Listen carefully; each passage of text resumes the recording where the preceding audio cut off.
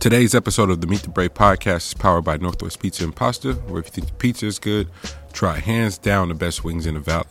Nobody, and I mean nobody, does wings like NWP.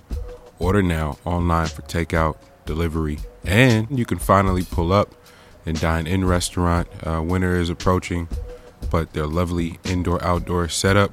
Pull up on Northwest Pizza and enjoy games, family atmosphere, and some of the best food the Rogue Valley has to offer. Today's episode of the Meet the Brave podcast is powered by Uplifters. That's Uplifters with no vowels, a strategy company focused on the economic advancement and wellness of Black and brown communities all around the world, starting right here at home in the Bay Area. Tap in with founder Janelle Sion and all his original content in the brand new hit series and winning formula, executive produced by our very own Alexius Franklin. For all things Uplifters, follow on IG or visit uplifters.com. Today's episode of the Meet the Brave podcast is powered by the Reef Studios, a multimedia facility located right here in the heart of downtown Oakland, specializing in multi-tracking instruments, musicians, vocalists, podcasts, audiobooks, you name it, it can be done right here at the Reef Studios. Tap in now, follow the Reef Studios on IG and DM for all inquiries as spots are filling, especially because hit albums like Nothing Lasts Forever, some of Grand Nationals, Twice on Sunday, with some of your favorite artists coming to the Reef, and some of your favorite podcasts being recorded there, like this very, very hit show, Meet the Brave. Today's episode of the Meet the Brave podcast is powered by Let's Bubble Productions, a multimedia digital storytelling company founded by none other than our very own Alexius Franklin of the Meet the Brave podcast. Lex and company got their feet in the game doing music videos, but the goal was always to scale and do long-form, short-form storytelling from film to hit series to documentaries around the world. For all of your digital storytelling needs, visit letsbubbleproductions.com today. What's going on? Your fro get luxurious every time. Like, fam, this is crazy. Hey, man, we get money over here, man. with money comes luxurious things. Oh, man. Hey, the first thing to glow up on is his hair. Hey, you is a he, man. All right. Wow. B, my bad. I didn't mean to have you jump on in that fashion. That's crazy. Say again? I said I didn't mean to have you jump on in that fashion. That's crazy. That's a crazy combo to walk in. Yeah, that's a nice intro for you. What's happening? My brain is not processing things properly. I was like, oh yeah, 1:00. And I'm like, bitch, you're on Central Time. It's 12:00. So it wasn't until about 3 minutes before that I was like, oh fuck. Bitch, brush your teeth. So you getting yourself together? I was about to say, you getting yourself together right now? Is that what that emoji thing is right there? Fuck you, first of all. I'm trying to get my gear together. Nigga, you sat on the bottom and did a whole hair regimen. Shut the fuck up. Hey, I was just saying. I was about to say, I'm trying to see what you're doing over there. Don't let L live. That nigga really did his whole hair bust down. He really did it. We should have recorded that and put that shit up as a YouTube. G. You got to start your YouTube channel with your hair routine, fam, and then do your skincare. And then do your workout. You a real it's the whole thing. It's ecosystem. Influencer L. That's crazy. Put that in your bio right now. Hey, just do it, right? in my bio that's inactive. But I mean, okay, this is a serious question though. If these other like shallow niggas get to be influencers, can't we have some niggas that at least want to do something good? Like, that's real. Can we not be too cool to be the influencer niggas? Where like, that's come real. on. That's real. I mean, I'm slowly but surely getting over it. It's way sicker shit outside than L when he getting his ending right. But the cold part is that I think I'm about to just be in on the sickness, bro. Like, enough is enough. We gotta be. Hey, I want to be sick too, bro. Oh no. You know, the belief that you weren't sick already and that there's something else coming is. Hey, in my mind, I wasn't even sick yet. You feel me? Like, hey, so B, that lets you know where I can take it.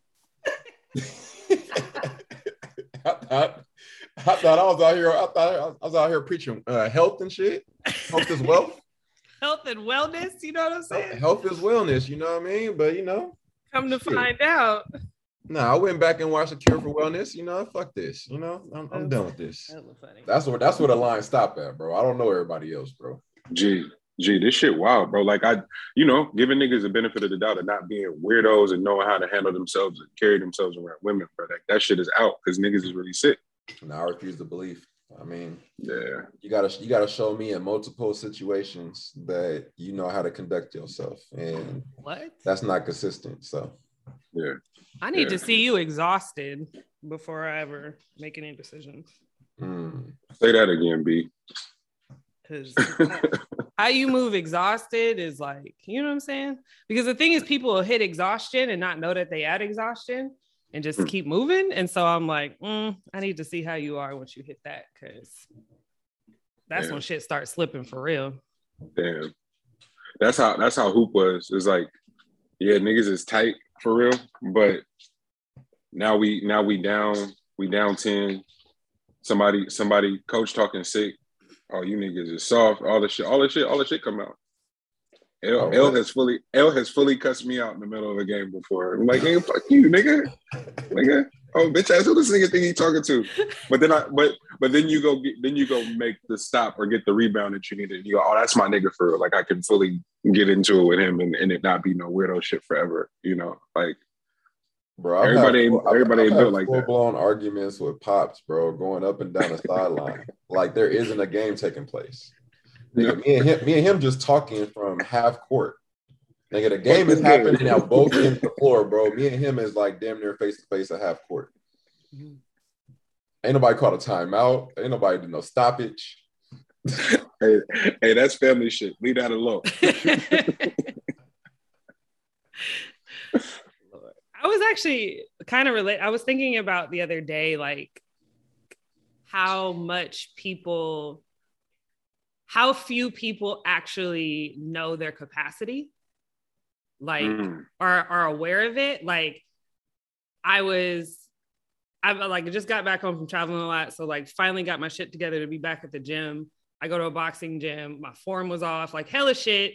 But also like I'm gassed because I'm 30 something. And if you take 3 weeks off of anything at 30 something, it's a fucking 10-year lifetime back, right? You just got to get in there and do the shit. But even getting to the point of gas, like I've been looking at a lot of stuff that is helping me understand like how to train your mind when you're getting to what you think is a barrier, which isn't really, but like your brain kicks in with the quote unquote survival mode. But I was sitting there being like, I don't actually have a clue how far my body can go. Like I have no reference for that. But I think it's interesting that there are a lot of people, not a lot of people, but like there are people who know what that's like because they've like trained that, like kind of like what I was posting about the other day where I was like putting your focus in on one thing. Like I don't think many of us know what our capacities are because we've never put that much energy into a single thing at one time. Like we're so sparsed out and distracted that like we don't actually know what it's like to go that hard about anything. And to have the few people in the world who like have actually went that hard at one thing at one time. Like, I'm like, damn, I don't actually know what that's like. And to really achieve being excellent at something, I'm realizing like you really gotta shift a lot of energy that you put in these other areas, like, and really battle your fucking mind the whole time. Like that's the crazy shit. That's great. That's crazy that you even brought that up because I swear we was just talking about that shit. Like when we was talking about as far as like raising children and them playing sports or whatever, and understanding like being able to reach the threshold of putting your all and everything into something and it's still not working out. You know what I mean? Like you still lose, even though you put all your blood, sweat, and tears into something. You still take a loss. And then like still going back and working at it. You know what I mean? Like that's something that I'll just say general public on this one because I'm just talking about like, the athletes and whatever. But you don't know. All you know is like you don't know like the capacity on task. So some of these things might end up being like overwhelming as such, as opposed to like, nah, it's just another task, like another thing that you have to accomplish. You know what I mean? And it's just like you just know that you're gonna have another one after this one. So if you don't fully put everything into this one, or if you do put everything into this one and it doesn't work out, you know that there's another one coming. So therefore, you might as well put your all into it. Mm-hmm. And then you reach another threshold where you understand that, you know, I'll say this again, sorry to put it this way, but general public thinks that they're competing against other individuals, as like you're not. You're competing against yourself. And the quicker you can get to the point of understanding that you're only competing with yourself, the sooner you understand that everything around you warps to your mentality. Like, regardless of what the hell it is, it doesn't matter what you're dealing with. This is all facets of life. Everything warps to what you are in your scope of what you see. You know what I'm saying? And that's a lot of things that people be tripping off of Kanye on, and you don't know it, but like, bro just warps everything into his capacity of what he understands, and you got to deal with it the way that you got to deal with it, but you gonna move the fuck out of the way, because all this shit is, you know, move like water. That was the takeaway from the King Richard shit. Was just, hey, anybody coming into proximity with my children, this is how we move, and these are the conversations that we're having, because we're molding our reality. That scene where he goes to check on them before going to bed. It's like, hey man, it ain't gonna be like this forever. Y'all dream of them big ass rooms and all that shit. Like, I don't know. That's probably one of the illest parts of the movie, because that reinforcement, like Brett just got beat up at the park and didn't come in projecting all his male insecurity bullshit, dealing with the world and working security, not getting paid. He ain't projecting none of that on his babies. Hey, this is what we doing. But meanwhile, across the street, that kind of positive reinforcement and discipline, singular focus on a mission, from the outside looking in, that lady across the street is like, this nigga's crazy.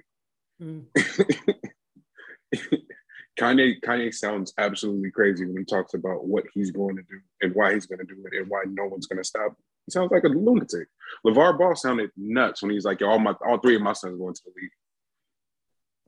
You sound crazy, bro. That's not how that works. What do you mean that's not how it works? We work out every day. We eat right. We work. We get our singular reps in. We understand where the social media shit is going, so we're getting that training, and we're doing like, hey, I give them everything. So therefore, once they eventually have everything, it's not that big of a deal. It's the constant reinforcement, you know what I mean? It's the constant putting people on a certain path. Like, you stay on the path. Don't veer off track. Don't, you know what I mean? If you do, you got to know what this express lane is. You got to know what you're, you know what I'm saying? Like, you can take the exit if you want to, or you can get out of the express lane if it's too much for you. But know that this is where the express lane is located. Yeah. You know what I'm saying? If you want the smooth selling and just go directly straight through life, then this is where that's located. Now you can take whatever path you want to. There's other lanes around here if you want to. And you're going to do this. Like, I'm not saying that that's not going to happen for you. You know what I mean? Like, you're going to have moments where you're overwhelmed. So you're going to get out the express lane, but just know where the fuck this thing is located. Yeah. And that's the thing, is you're just trying to keep people on that fucking track. That's really what you're doing. And the earlier the better. So that's why that movie was great. Because it's like, you're doing that from birth. Like, I made 2 children to put them into this.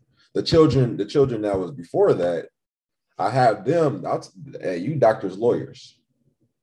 We're past the point of like the tennis thing. The tennis thing is actually going to be like the funding of everything else that we're all doing. But I bred these 2 for that. You know what I'm saying? And it's like, that was just a hell of a film, man. And I know we ain't got into the introduction yet, but I did want to get into the whole the matriarch works in that whole thing. I mean, that was the underlining thing in the entire film, was like, yes, it's about King Richard, but the wife, if she didn't play the role that she played, then nothing that he was doing was possible.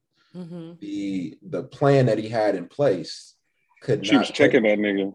bro. Like, but it was how she was checking them. You It know was what I how mean? she Like, was checking him. Exactly. we're not gonna show a divided front in front of anybody else outside of ourselves.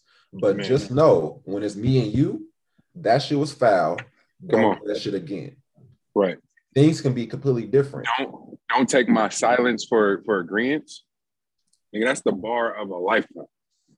But don't take my silence for agreement. Bro, the building block to this though, because every time when he came in with his ass whip, all she did was clean him up, make a joke, sent him on his way. Because we already have a plan in place. I don't want you to get misdirected because you went out there and did some shit that you could have fucked up everything, but just know I got the household. Right. This ain't about you. Right. So we gonna hit all the wait, Monty, you said we good. We keep going. We don't need to do that. Keep going. Yeah. Okay. Yeah. Well, because now we going on tangents like that. I'm gonna take it on a little tangent. Like, do you think that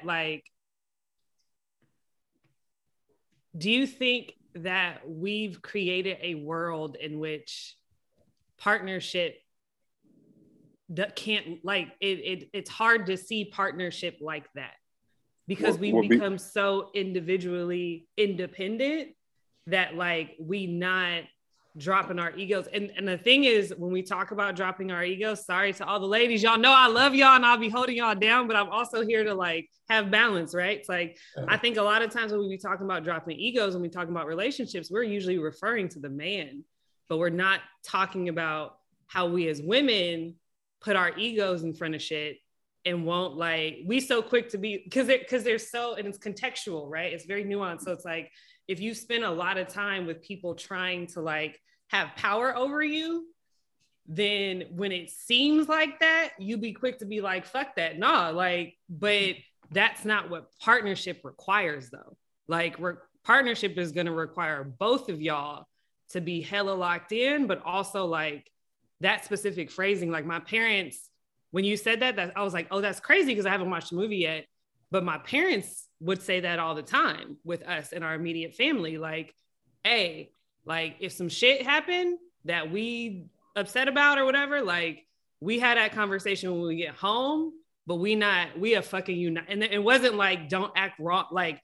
Kids don't act up. It was, we are as a unit are a fucking unit and we gonna always move as a unit. So we'll deal with that shit when we get home, but don't be out here, talking crazy, looking crazy, whatever. And so I just think that it's interesting because I be partnership just sounds like that shit is it's another way of needing to reach excellence in yourself. I think that's how you should enter it.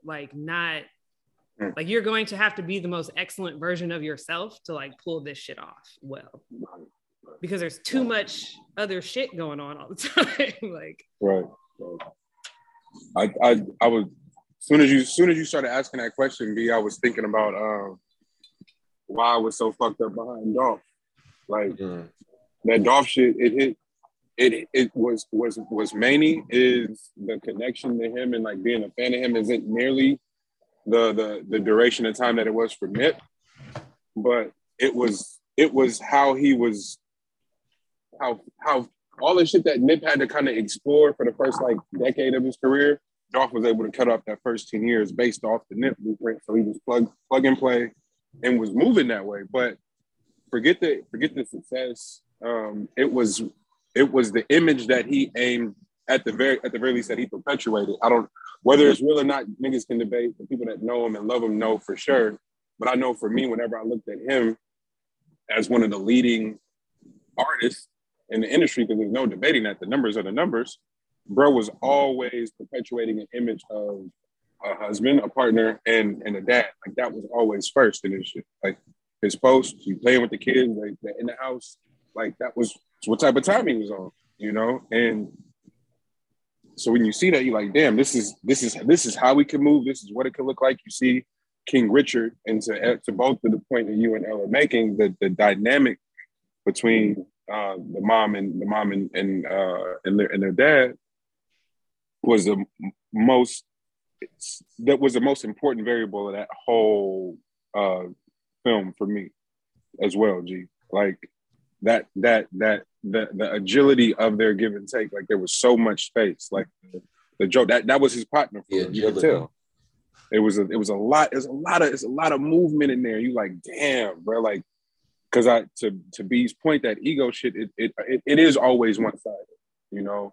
I love your perspective on the women, B, but I do feel like a lot of the times when we're sitting around our partners, the worst parts of our egos are being sort of pumped up and at being given fuel. And it's like, nah, bro, I need someone to completely combat that and chop that shit down, because I'm not thinking rational to your endurance conversation, right? How many domestic disputes are out of just sheer fatigue and like not knowing what to do? I think about my nieces crying, and bro, they not crying because they want to cry, but they literally don't know how to tell you, fam, I'm wet. Like I my diaper is killing me, bro. Like, you know. So when we as we get older, there are still things we're trying to access and like learn, but all these emotions and what's going on in the world, and I appreciate that ability. You know, it's a film, so it's depicted that way, but there was this innate ability to kind of just slow down and go, okay, let me remember what the goal is here, you know. And I really appreciate that, having a plan. One of B and I's first conversations was like, hey man, like all this podcast shit is cool, but what's the plan? And I was like, oh damn, she's got a point, you know. Like it's you got to really fuck with somebody to be like, hey man, slow the fuck down. Like, can we figure out a plan so that we can have metrics to sort of study, pull the discovery from, and then reassess and hit our target. To back to your initial point about the losses, G, like the losses are part of it, and that endurance just to get back on it, and you know that perfection shit, 63-0, all this. Nah, man, life don't work like that. A lot of L's is being handed out on the regular, and if you don't know how to just take those in stride, and that sort of dictates your love or your commitment or your obsession or your passion, then what was it a passion ever, or was it ever a real obsession at that point? You know, if one L can kind of detour your whole shit, you know. And I think I've been thinking about relationships like that a lot lately too. The people that mean the most to me, I want to offer the most space and agility to have tension just for the discovery, because who knows me better than G? Like if L goes, hey man, think you should be thinking about it like this, and I go, nigga, you got me fucked up, nigga, you don't know my life, then what you know? And for I lived a lot of my life that way, just being hella guarded and not knowing how to interface with tension, you know. And a lot of the discovery over the last 2 years is like, hey man, my grandma told me that, you know, that summer where you go from being a little boy to a stanky ass teenager, like Grams was like, hey man, you might want to hey, fuck with the deodorant a little bit more. Like that's what she was trying to say. But she's old and from the South, and was like, you stinky motherfucker, hey, you're not gonna be coming in and out my house smelling like that. You don't love me, grandma. You don't love me. I'm like, nigga, no, you stink. And I remember Auntie JJ pulling me to the side, being like, hey man, you know when people are like reminding you of shit, not to have you outside looking crazy, that is a love language. Just like, I don't know what my grandson outside funky, bro. Like, how could your little brain process that as, hey, what are you going through that early? You know, so it's, bro. I love that you brought that up, because it's nothing like my stepdad running lemons underneath my armpits, bro. Like, hey, we gonna cut all this shit out right now, bro. How Islander can you be, bro? He was like, hey, you ain't gonna be like this, fam. We gotta have something that's more tart, bro. It's gotta be more tart. No, but I'm glad you said that though, because that's what I was saying. Like my approach when it came to like the consciousness was like, we tend to, without even knowing it, we build avatar that is like at whatever point we were hurt in, and then we guard it. So that's where like our initial stance on like being defensive on things is located. You know, like we're guarding whatever point in life that is, and we feel like somebody's going to attack that person that was vulnerable. And in order to like you have all these defenses in front of that vulnerable space, and you're fighting without even like understanding who you're fighting. You know what I mean? Like you don't know if this is a ally or if this is you have zero clue. It's just a matter of like you're just not gonna get to home base. You feel me? And like we build different we build these things within us at different points in life at whatever point that we were hurt in, and it's constant that we just keep guarding without actually getting to the bottom of why we're guarding is so tough.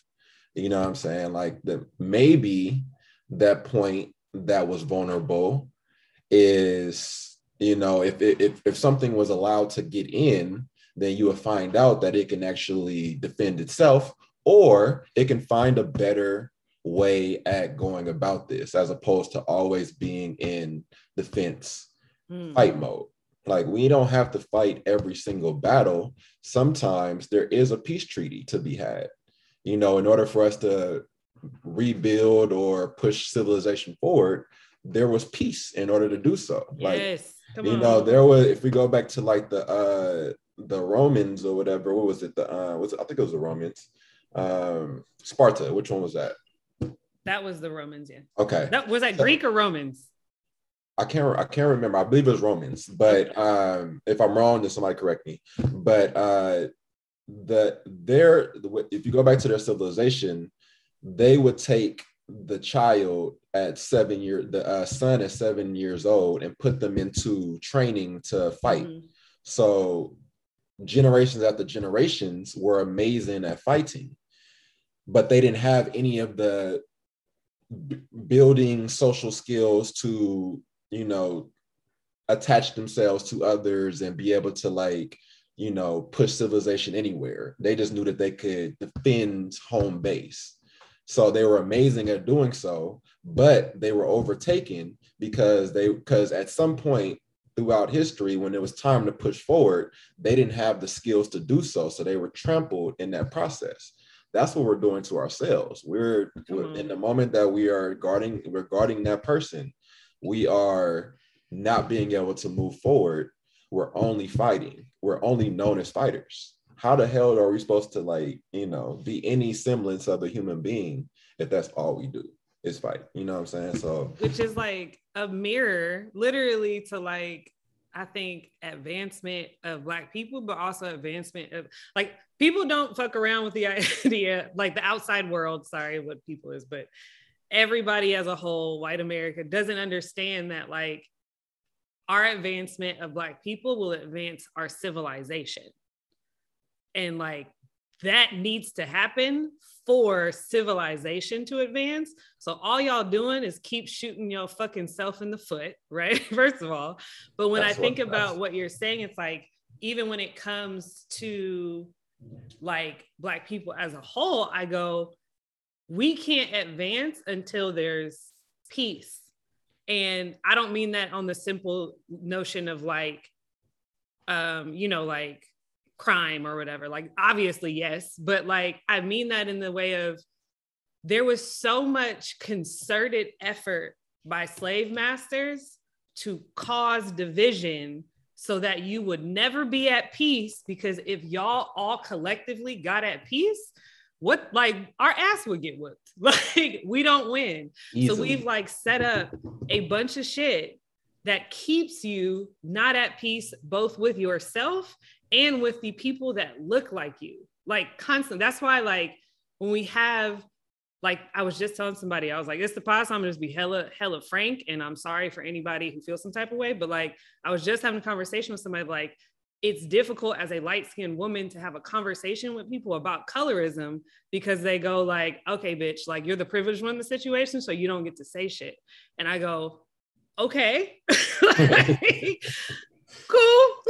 I'm acknowledging first. Okay. Is that how we start in the conversation? No. But there's a certain level I go of, there's an experience as a dark skinned woman that I will never have, that I will never be able to fully like embody. Absolutely, 100%. I also completely acknowledge that we are in a time now, like in 2020, probably maybe 2019 or 2018-ish, where having darker skinned Black women be significantly more accessibly seen has like come up, right? So like how you feel about your experience growing up as a dark skinned Black woman is very different than like how the world necessarily is right now. I'm not saying it's eradicated, but it is a different experience. So I go, okay, like cool.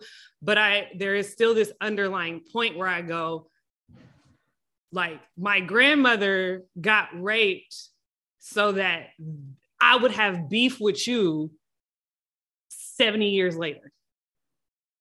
That's crazy. And neither one of us are looking at the fucking person who did it as the problem. We got funk with each other. And I'm like, that's so goofy to me. Like, why do we keep playing into the hand is kind of where I land at. But like, people don't allow me to say that because it feels like, you know, like you being the white person telling the Black person how to act, you know? And you stumbled upon my theory for African Americans as a whole. There has to be an understanding at some point, or else we're all doomed, basically, if we're going to be hyperbolic about this. But there has to be a point where African Americans understand their true power, and African Americans will play the most important role in the history of America. Yes. Because of the simple fact that no other culture in America will have the long-standing depth of what has taken place in your time span. So like over the generations of years, nobody has had that much done to them and can still figure out a way to operate within grace. So who's going to actually push this thing forward if the African American doesn't decide to? It's tough. It's hard to take in all at once. Yes. But the truth be told, the African American holds the key to civilization. We always have. I mean, that's as layman terms as I could put it. You know Yes. what I'm saying? Like that's as layman terms as I can put it. You hold the key to civilization. You choose how this thing goes. So keep doing fuck shit. I'm all drop the mic in the pod. We done. We gave y'all the motherfucking keys, you know. No, just like go ahead. Monty out there being sun-kissed. Hey, Monty, by the way, you have the most immaculate background, bro. Right? Hey, man, look, man, I'm out here. It's like being at like church on Zoom. Like you guys, that was amazing, bro. Like, My man, is that Richmond? this is come on, baby. Like Paradise anywhere, that's baby. Richmond Skies right now. Hey, come on, man. That's Richmond Skies? I'm trying to tell you, baby. They trying to play the rich. They want to, you know. We're not gonna get into all that though, for the politics of it all. For another day. Sun out. Sun Nah, out. bro. The civilization, the key to civilization convo, bro, is so rich. Have y'all seen? I imagine you guys have seen the Louis Vuitton video in the city. The rioting and just they went in that motherfucking snatched everything basically. You haven't seen that? Okay, that is an insane video. I probably should drop that in the chat so y'all can see it. Louis Vuitton in the city. Oh, in the city. In the city, and then they hit Nordstrom's last night in Walnut Creek. Oh shit! They hit Walnut Creek. Yeah. So I'm like, okay. They're gonna bring in the fucking National Guard. I bet you. What? Okay, Put a border up. Never mind. Y'all got it. That's what I'm saying. Don't build a wall. Damn, my dentist in Walnut Creek. Shit. Bruh. Hey. How the fuck I'm supposed to get the doctor? He like only got 3 months left on these bitches. Like I was so close. Oh, I gotta pick up my 5 trays right now. I'm supposed to wait till the 20th. Bro. The right through the tunnel, G. Right through the tunnel. So how fast do solutions get handed out now that it's reached right through the cul-de-sac? You know what I'm saying? Like, that's just nuts. The amount of feasting upon that's been happening, like, just in downtown. Like, don't get caught slipping down there at all. You know, and nothing got done, nothing got addressed, nobody said nothing. And then there was the slight spike during the Stop Asian Hate, and that was like a blip, and that got right back to the shit. Somebody was shot at OSA, like, right, that's a school, bro. That's a school. That happened at a school, and time didn't stop. Shit just kept moving. Now that shit's over in Walnut Creek, now that shit's in the city, watch. Hey, look here, like there's just gonna be a few phone calls and a few dollars thrown at it, and it's gonna get addressed. It's gonna get handled. But when it's us feasting upon one another, bro, it's that, like, there's no movement at all. And so that, I think that's when we talked about the key to civilization and the understanding the peace treaty that needs to happen internally. I'm not asking for nothing from no white people, no government, no nothing. It ain't never been that type of time. So this is not who we're addressing. This is specifically for the last 3 years, my livelihood has been dependent upon internal marketing. So companies around the world, they do internal pitches just to make sure that they North Star is on point. Because from top to bottom, nigga, if it's 1,000 employees, guess what we can't have? One of you niggas rogue, just going off doing your own shit and not representing this brand. You will get fired for that shit. You got to go. So they allocate millions of dollars to their internal branding across the world. Like, it's an insane industry. This is content and art direction that will never see the fucking light of day. This is specifically to make sure that they're on brand internally. So where is our internal branding? We do a really good job outward branding. Like, Fenty lit. Fenty's a fucking, like, Rihanna and them got that shit dialed in. I've never seen that. Like, man. I know Travis is going through his shit, but every time Cactus Jack and all them get together and do their branding, they got it dialed in. PG Lang is unfuckwittable. Issa and her crew, like, Kev on stage, and like, I can go on and on. I think I went down a wormhole of watching Tyler Perry shows the other day. It was like, BET kind of lit right now. Hey, BET got sold through it. Hey, this black entertainment for real. Hey, with Rich Paul about to have his own show. I said, BET lit. I'm back. You got me. You grab Plus money? Yes, absolutely. I did. How many streaming services is that now, buddy? Geez, mind your business. Mind your business. That's crazy. That's crazy. Don't be. Hey, it's people that listen to the show that I might. Hey, man. Hey, how many? That's crazy, nigga. How you in debt, nigga, and got fucking every streaming service there is, nigga? Tidal announced they free shit, and it didn't matter because I'm getting the most expensive one. Hey, they said live in the red, money. Hey, and they should have never told me that because I don't. Come and get me. That's hella funny. Somebody says go live in the red. One person applies it to companies and bodies like streaming services.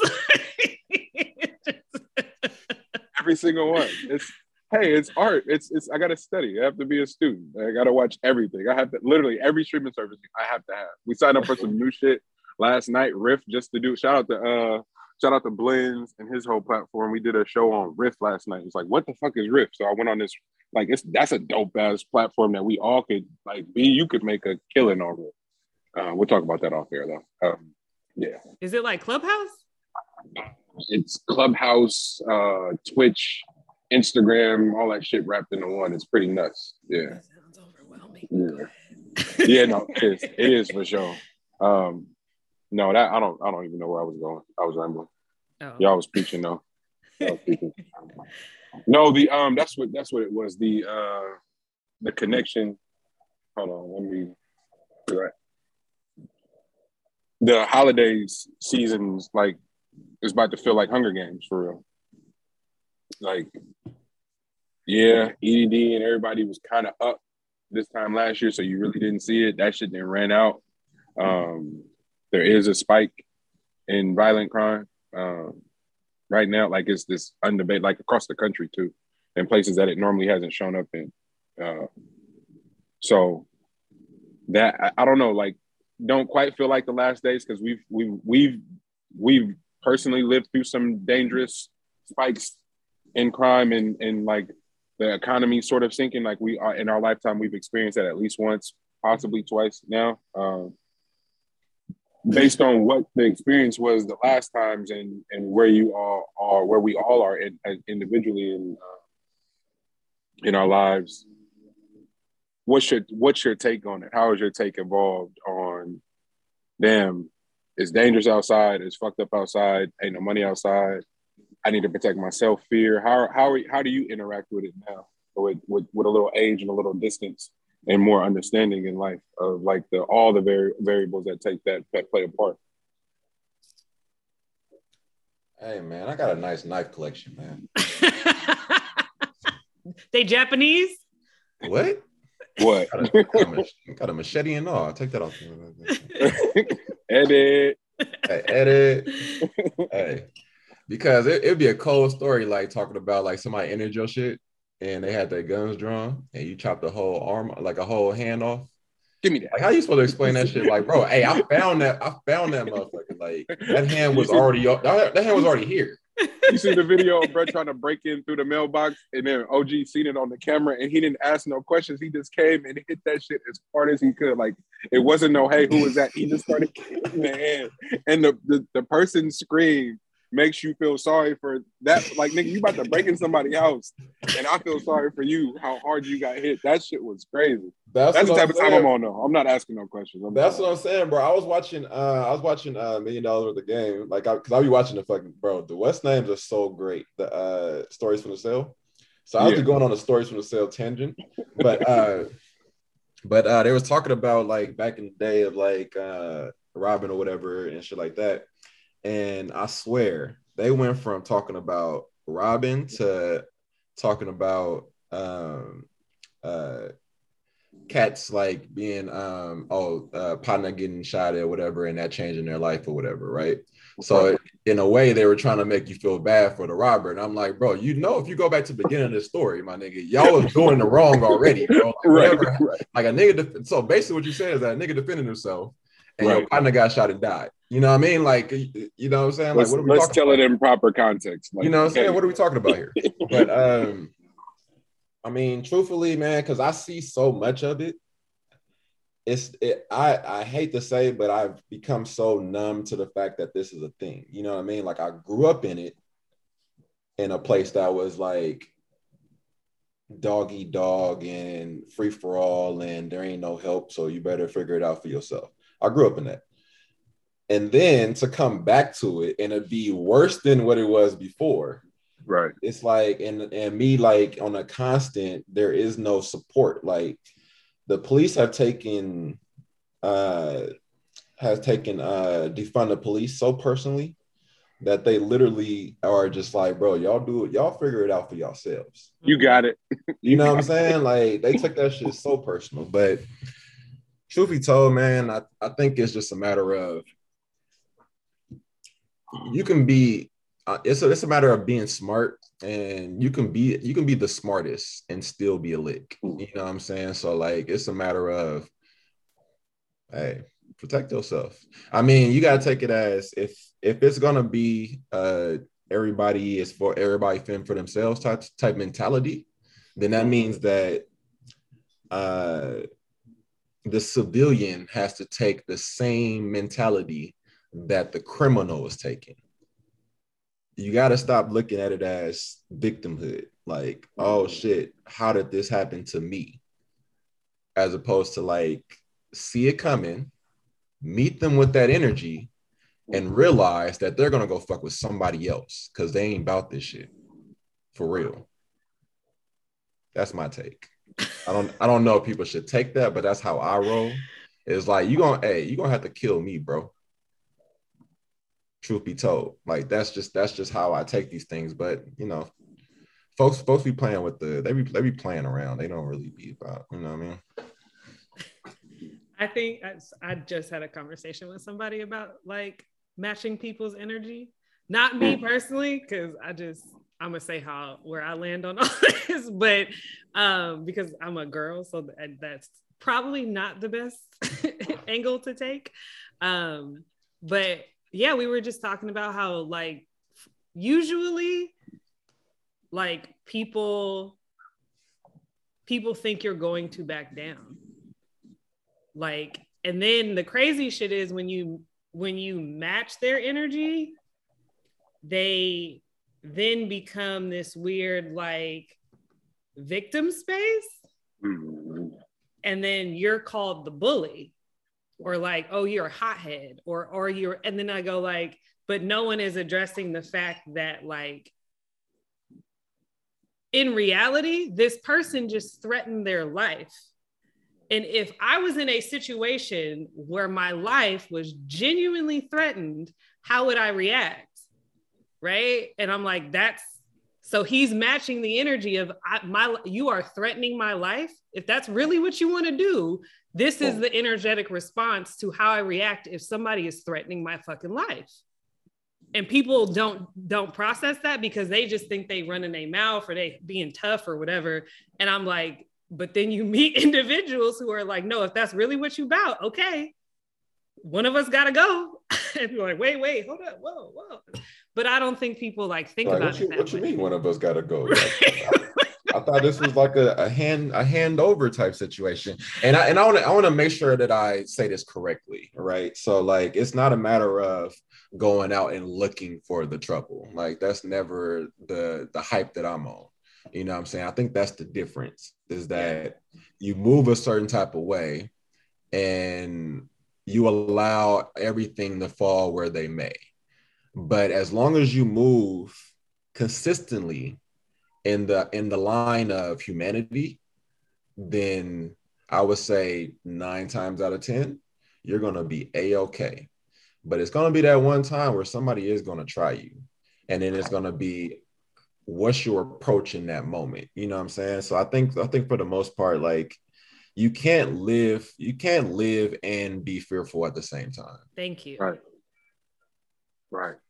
And that was like leading to my answer to this question, which is like, that also played a part in me deciding to move, is that I knew I wanted to live by myself. Like, I was like, I know I want to be in a space where I actually, like, there was this switch in my brain where I was like, I need my home to really feel peaceful. Like it needed to really, I need to feel safe. I also like, I left a situation, like where I was living before in San Leandro before I moved out here, the guy next to me had like schizophrenia. And like, there was hella times like the cops had to be called and hella crazy shit. And I didn't realize until I left and moved, like how much that would fuck with my sleep, how much that would fuck with like my feeling of my sense of safety. Like I wasn't aware of it until I was out of it. And I was like, oh, I've been anxious for like a year and I don't even know. And so that was part of it too, is like, I want to go live. Like I really want to go live. So like, I need to be in a space where as a woman who wants to live and wants to operate very independent, like I love being by myself. Like I want to go be in a space where I feel like I could do that. And I could also have the size of thing that I want to create my home being a space of peace. And so that played a large part into like choosing to move and being able to like, and so like right now, when you ask the question, I'm like, I don't consider it much right now because I'm I'm off in almost like a suburb inside of a fucking gated community. Like, and it's like, it's a very diverse one, by the way. I got here, I was like, there's a lot of niggas here. I love it. But cause just housing prices and shit is cheaper out here. So people can have more for, whatever. But anyways, but it's a thought in my brain because I'm coming back home soon in December for a while. And I'm like, oh shit, I'm going to have to like turn that instinct back on. Yeah. Like, cause living in Oakland, you always are fucking keeping your head on a fucking swivel. Otherwise, like, what the fuck is wrong with you? But I'm like, oh, fuck, I got a chance to flick that switch. But that's also why I think people should always have an experience where they leave home so they know what it feels like to flick the switch down. Like a lot of people had it in college or whatever, depending on where you went. But like you got to a space where it was actually really, really safe and know what that feels like. And there's hella people that no clue what that switch feels like down. One of my favorite parts about the pod is when we share topics, you know, because L's not on the internet like that, so his shit don't ever be hella pop culture influence. It's usually part like experience, and then you usually come typically from like some start, like clearly you be high all the time. Let me put that out there because your questions be that like my nigga got loaded and was like, nigga, you know what? Oh, goddamn. I'm gonna write that down. That's how I picture it, right? So wait, is it that obvious? I do my best work creatively, or maybe I just be high all the time, and so I'll be like, damn. So no, seriously. That was projection. That's projection. That's projection for sure.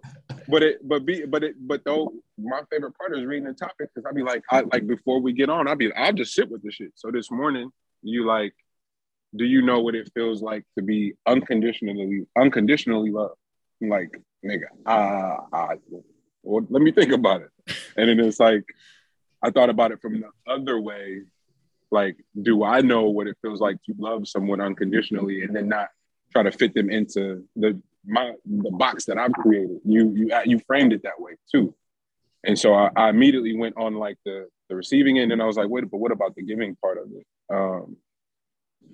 But you said you needed space away from home to sort of realize, damn, I have my guard up all the time, and I was living in complete danger, living next to someone who could have a mental, like a medically documented lapse in their wellness and harm someone around me or harm me. And like the Rittenhouse shit, he could be acquitted based on this nigga's diagnosed schizophrenia.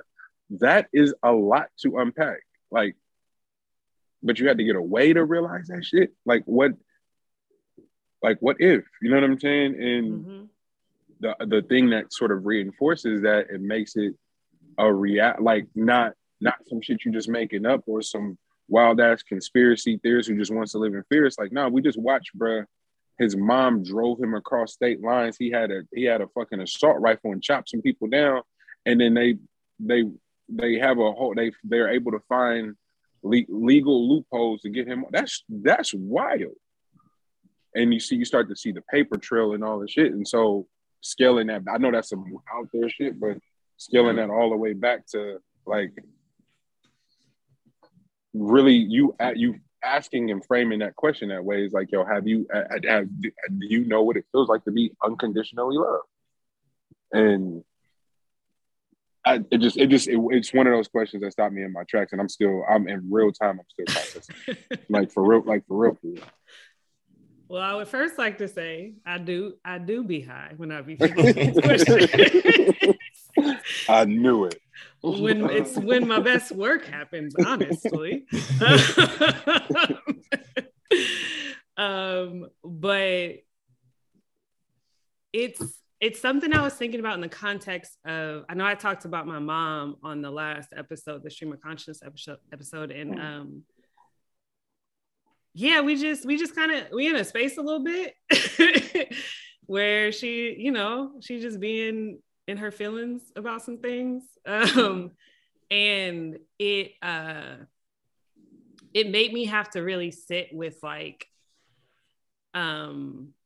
looking at like the character of people, you know what I'm saying, to help you get a better understanding of who they are, and then also like why they are the way they are, because that's what you get when you get older. Like you start to understand your parents better. But it made me,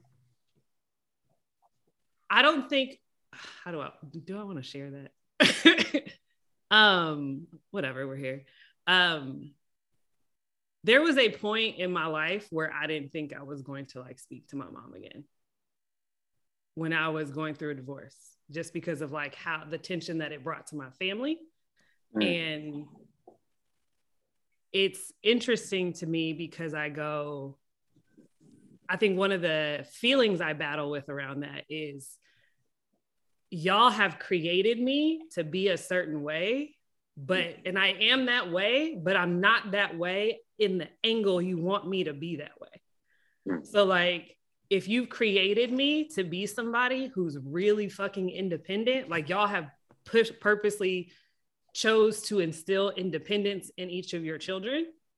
But now that I'm independent, doing what I want, you know what I'm saying? Like, I want you to be independent, but I want you to be independent in the way that I want you to be independent. And it's interesting to me because when I think about unconditional love, I think about, a mom, because I'm like, that's the closest connection two human beings could have. Like, you lived inside of her. Like, how more connected should you be, And so when I think about unconditional love, that's probably the closest that I put it with, is how my mother loves me. And my mom loves me a lot. But I think, you're a human and you have your shit that stands in the way between you and this perfect ideal of what love is, right? Like, there's so much fucking conditioning and programming you have to break to actually get to pure love.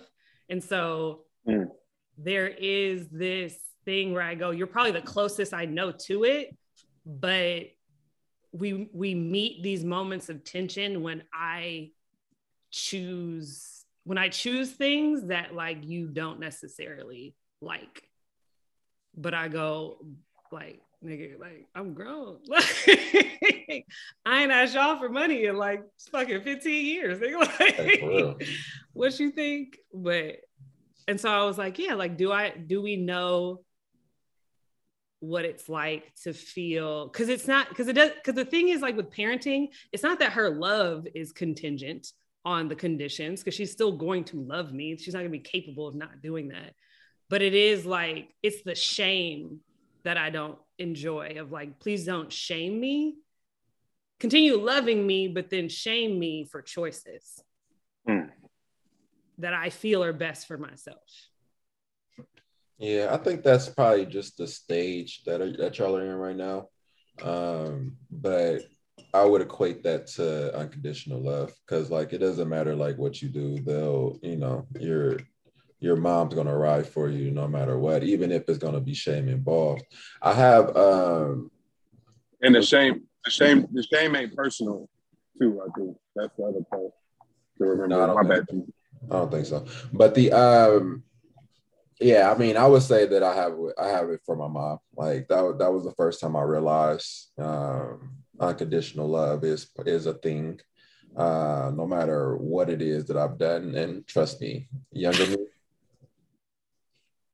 there's a wide spectrum, bro. Like, this you don't get this person right now from not having unconditional love for all the shit that I've done to this point. Like, hey, shine over me yesterday. Somebody shined over me on that shit. But like,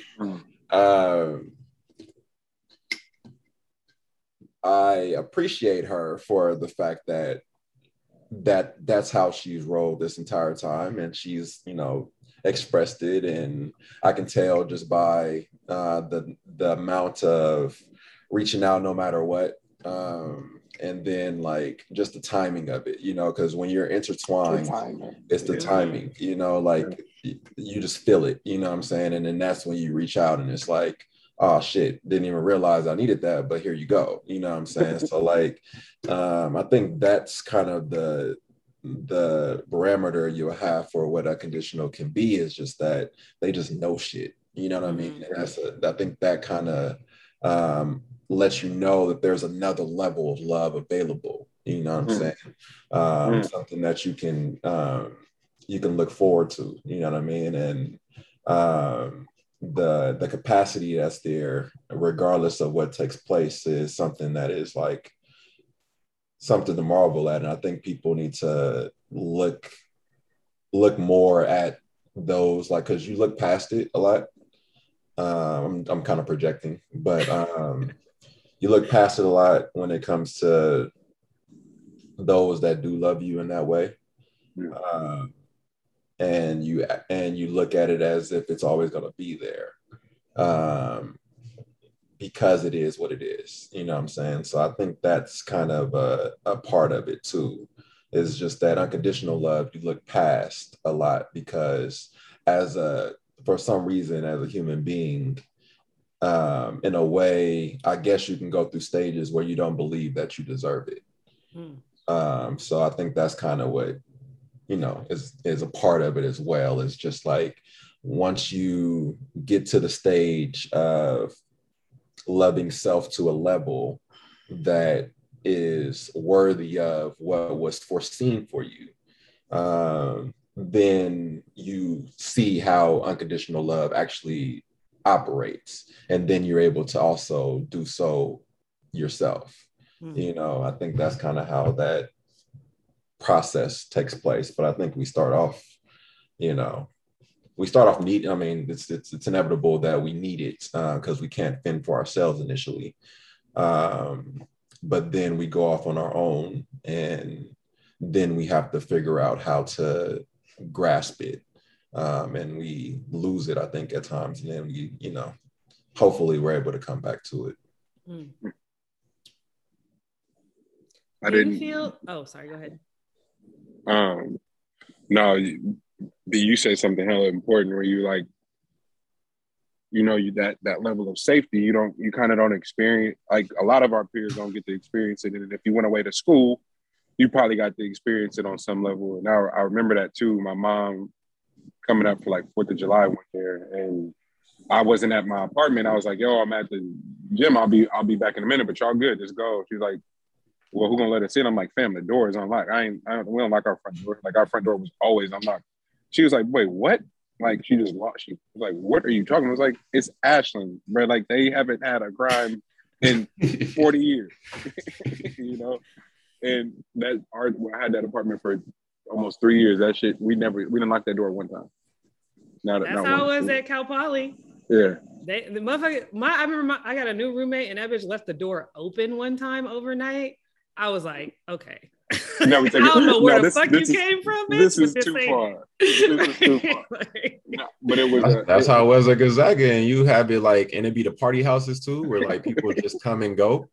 It don't matter what point in the day, and it just be like, you don't even see a face sometimes. You just somebody come in and grab a beer and walk right through the backyard. But that distance, and not even just like physically, but on some like, you could like metaphorical shit, that distance and like terrain to explore singular triggers is such a privilege. And that was really, to Elle's point about the unconditional love of your mom, and for me is mom Gigi. And now I'm realizing it with my dad. I had a really dope conversation with my dad this morning, but it's on some regular shit, and it's like, to Elle's point, the timing and shit is it's all God's doing. Like, I can't be in control of that at all. With my dad, like, I'll literally be thinking about my dad and the phone will ring, and he'll be like, bro, what you want? I'm like, whoa, this is nuts. But no matter how he feels, he can kind of get out of his way sometimes a lot quicker than I can, and still just pick up the phone. My mom, no matter what the fuck she's going through, no matter what she's experiencing, is never not tapped in. No matter what phone call she's gotten about me, she still holds it right. And then she like, come ride with me, and kind of just lay down her perspective. And I don't know if I appreciated that until recent. You know what I'm saying? Like, again, back to the beginning of the conversation, just being able to really tell yourself a different story about tension, and those that keep it a buck with you. Like, it is unconditional love. And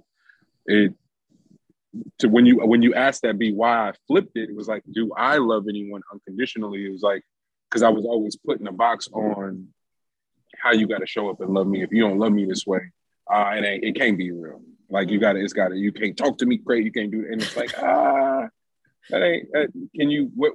can you mold yourself, expand yourself to be able to really, really identify what love. I think my relationship with Poe is probably the best representation of that, because fam don't give a fuck about his delivery at all. Like, that is not his strong suit. but he is never one to mince words. Like, because he loves you, he's like, he'll say exactly how the fuck he's feeling, and you like, and depending on where you're at in your life, you can go, man, this nigga tripping, you know, and you go, and then every time I've gotten distance from the conversation when I felt slighted in any way, I was like, damn, man, my nigga was just, he was literally telling me the truth because he loves me.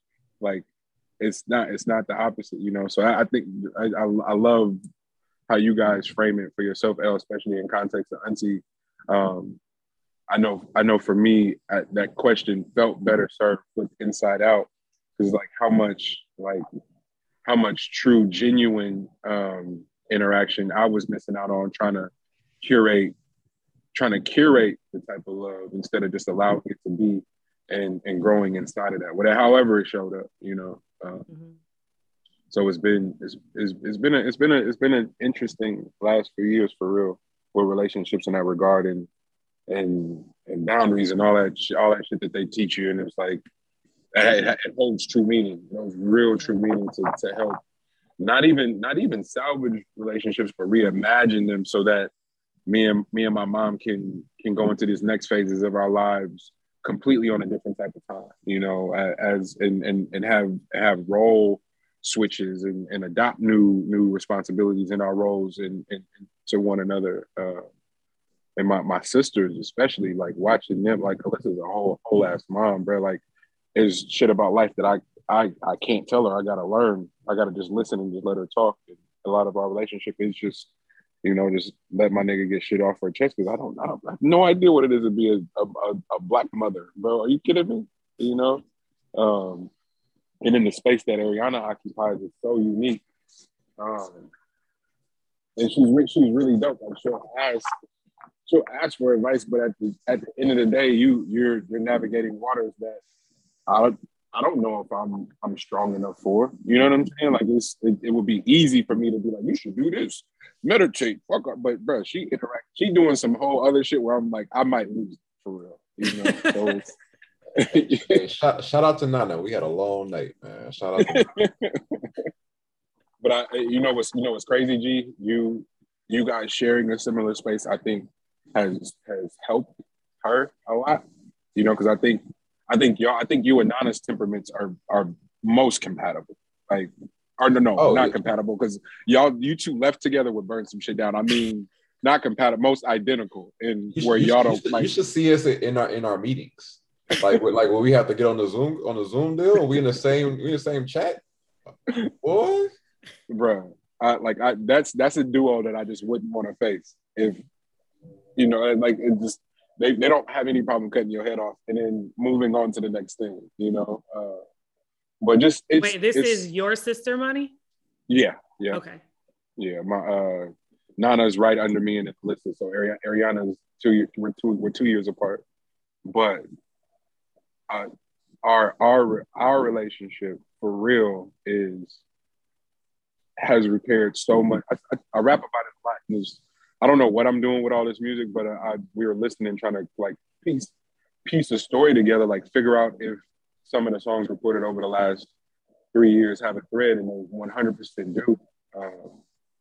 And it is a lot of growth in like love and relationships. So it's crazy because it's not the sound that I was aiming for, but it's what naturally came out.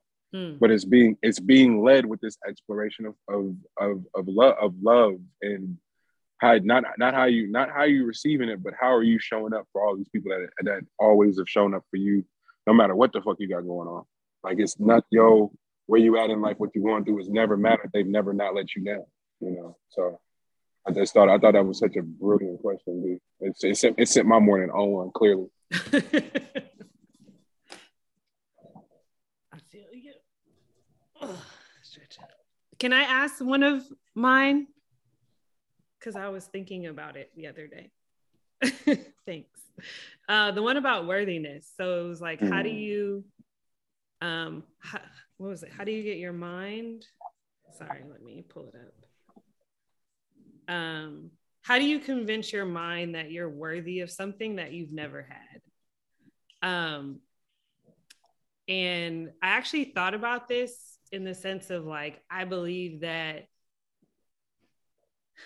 when people talk about like manifesting and all that shit, and I think it's very whitewashed at this point, but I think there is something energetically to like, if you can center yourself into like feeling how you would experience something, you're closer to like pulling it into your reality. So like if you like, it's like creative visualization, I guess, in a way, is like, if you can like get your body to feel energetically into what that would feel like, you're like closer to like bringing it in. And I was thinking about this idea that like, there's a lot of times that we feel like I think we use deserve something, like, oh, I did all this, like I deserve this thing, but subconsciously you actually don't feel worthy of it.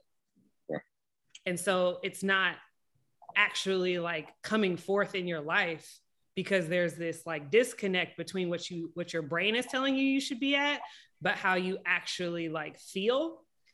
And I was thinking about that for myself, but then it also made me think about Monty, your mom, because you brought up her writing a book and a bunch of different like iterations of it. And I was just thinking to myself, like, dang, she's going to pull something into fruition that she's never done before. Right. And at some point there is going to be this moment, whether it's happened or not, I don't know her personally, where mom's your biggest fan, by the way, B. I love you, by the way. But where she's going to like be grounded in a worthiness of like, I deserve to do this and release it and give it to like, and that is kind of like, but it's hard to get your mind sometimes to feel worthy of the things that you want to have in life if you've never had it, and if you're constantly operating in like lack and scarcity. That's difficult to will into existence, I guess. But I don't know, like, what are y'all thoughts? I mean, I think it starts with being grateful. I think we've lost a lot of that part to us. You know what I mean? I think because we've gotten this far removed from slavery, we actually trick ourselves into believing that we deserve this, that, and the other, without taking a step back and just looking at our history to this point. Like, our ancestors, they are the ones that had to have the intuition and belief that there's something better down the line. They're the ones that have to go through the day-to-day disrespect over and over and over again without a force or an idea of like, this can be anything different, but they still believe that there was something better out there for their children, you know. And like, taking that into context, us being removed and not having to deal with that in our daily, not even like, we don't even have to deal with like Jim Crow and all that stuff like that. So like, we can't like leaving the burn shit on our doorstep, you know what I mean? Or the crosses on our lawns, you know, like we're removed from that. We don't start a business and then somebody burn that shit down just because, you know, like that. These are things that were happening on the daily that our generations before us had to deal with, that we don't have to deal with. So therefore we have more to now try to fathom all these other, you know, things that can take place and feel. And, you know, we have the benefits of what they had to go through, that now we feel like, you know, this is what we deserve, or even go through all the different things that can even come into our mind. We have that time to even have to think about all that extra stuff, you know, and that's it's beneficial for us to have that type of thought. But I think we need to start with being grateful, and then everything else comes into play from there, and just know that it could always be worse. And I'm kind of like talking about some shit that's like, you know, metaphysical, but it could always be worse, but it's not. And you've dealt with worse, and you did something that was outside of that. You know what I mean? So if that's happened before, then it'll happen again. You just have to understand how much of a roller coaster this is. So you better learn something when it's low, and you better really enjoy it when it's high. And understand that low's coming back. You know what I'm saying? Like, you got to have that type of foresight. Like, know that low's coming. If you're doing good right now, low's coming. If you're low, it's not always going to be low.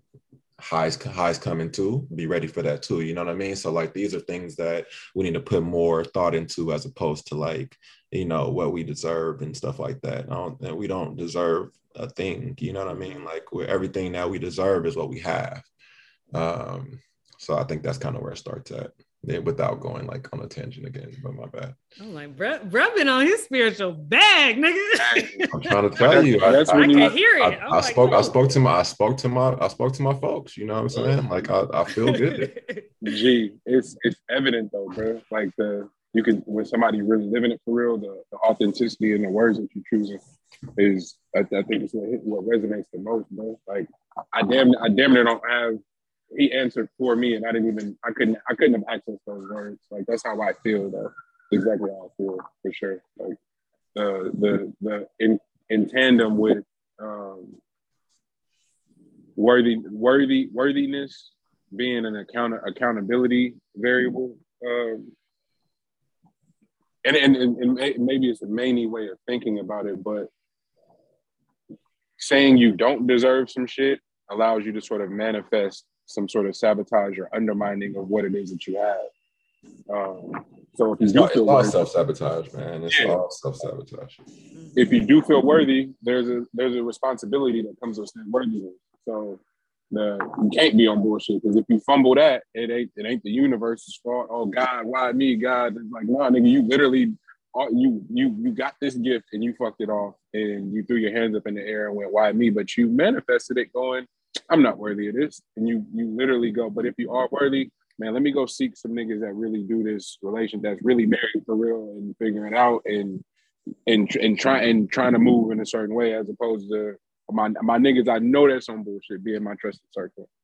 Hey, bro, team tripping, man. No, nigga, I need somebody to flip that shit on his head and be like, bro, what you doing? how you not showing up, bro? Like, that kind of, because the worthiness is it is such a valuable, like, you think about the Kobe mentalities and shit like that. And one of my favorite moments in sports is Brian, like, they're down 3-0 in the season. He's like, nigga, I'm the best player in the world. What y'all talking about? And he got killed for it. But it was like, not wrong, but he just was the first nigga to say it, and it sound crazy. But when you're the best nigga in the world, you gotta go put the work in. And he's saying it because he put the work in, so he's holding himself accountable. They don't ever talk, like, the nigga Babe Ruth used to point at the wall every time he went up, and he actually struck out more times than he hit home runs, but history tells it as if the nigga pointed at the wall and hit a home run every time. You know what I'm saying? So I don't know. There's some courage and some real bravado that comes with that shit, where you go like, I'm gonna hold myself to the fire in this type of time and live with that. But I'm telling you, back to the molding your reality shit. Like, yo, this is what I'm going to do. And going through a lot of the music, a lot of it has been manifestation. It's like, yo, if Big could make Ready to Die and then make Life After Death, I'm sorry, my nigga, words hold a lot of power there. So I'm about to talk me and my niggas being up, wealth, owning shit, building shit, telling stories, controlling the narrative. I'm gonna say that shit till I'm blue in the face, and so I can mold it and hold myself to the fire. So when niggas see me outside, I'm never not working. I'm putting the play together. Like, associate me with being the glue, because I told y'all that's what I was gonna do for real. Like, come put this shit together, and everybody was gonna eat in the process. I said that shit almost a decade ago, and now that it's here, the niggas who heard me say it is like, bro, you not crazy for real, you know? And then there's other people that are discovering it and going, oh, that's what's up, but there's a back catalog to go to. We about to hit two. We have, I don't know if it's 178 or 179, but bro, 200 episodes of a show. Don't nobody do 200 or nothing. You know what I'm saying? And not for niggas not believing and seeing it and just pulling up and doing their part and growing with it and trying to figure out how to figure it out. We'll get the system in place. Like we'll get everybody onboarded properly, get our shit figured out to where when the shift happens, it happens, but we'll have a real organic home-based support system that's like, nah, them niggas thorough for real. We was with them all 200 of them episodes, just sitting there watching them grow, watching them evolve, watching them test shit, try shit, attention, figuring out, nigga, and then when the camera scaled up, when Brick came to the show, this nigga L went on his spiritual shit, like it's all documented in a real ass timeline to be like, yo, this is some beautiful shit. That's why I told y'all yesterday, like it's proof of concept that you can get with some thorough ones and they can, be a feedback circle and hold you accountable to this shit. You got like you can't say you want to do these things and not gonna do your part and then come back to the fold and Britt like, yeah, man, I moved out here and I'm tapped into the system already. Like, God damn, how'd you do that fast? Because I'm doing what I said I was gonna do. I got a plan, holding to it, and I'll see y'all in December. What's up? Ready to work. I love working from a space of abundance as opposed to being like, oh, look what they did to me. Look what I don't have. Look at this. Now we got a lot to work with based on the sacrifices of the people that came before us. So to undermine that, to sabotage that on a mindset is I think is the part that's really starting to really become clear now, and like shifting our collective consciousness of like what we do have as opposed to what resources are eluding us still. Is just them days are over, bro. Dead ass. I mean, you'll find confidence in your truth. So like as much as folks like try to say I was like, nigga, that's a bar. Let's not just move past that. Right. I was like, nigga, that's crazy. This one more time, Al. But like as much as people give it try to us one more time. Literally. Yeah, you'll find confidence in your truth. As much as like folks try to like dabble or go in and out of confident states if they ever or go through depression and stuff like that. What it's truly saying is that the growth that needs to take place is within self, and it's offering an opportunity for you to do so. So it's just tweaking the mentality a bit on like what's taking place. Like life always does this thing to you. Like it provides you the opportunity to get in line, and you can fight it as much as you want to. To get in line or align, G? Huh? To get in line or align? Align, yeah. No. I didn't hear what you said. I was because they both work as a it's both one and the same when it comes to like and like your life's purpose. You know what I mean? Like in line and align. Like people think of like in line as being like in a box or anything like that, but like it's more so being in tune. So like that fine tuning that takes place, or getting to that tuning that's taking place, is a part of like that friction that you're experiencing. You just got to push through it and keep seeking that truth, and eventually it will align itself with what it's supposed to be, and then that's where you end up being like your most confident spiritual self. And you get there and everything else is like Monty was talking about, everything else is abundant. It won't be scarcity anymore, and you'll be able to, your cup runneth over, like we talked about a few pods ago, where you'll be able to provide for others. You know what I'm saying? But you got to get there first. You can't skip the steps, and that's really what it is just folks is trying to skip the steps, the necessary steps, and just think that they or that they should just get it, as opposed to like, life is presenting an opportunity for you. You just have to take it.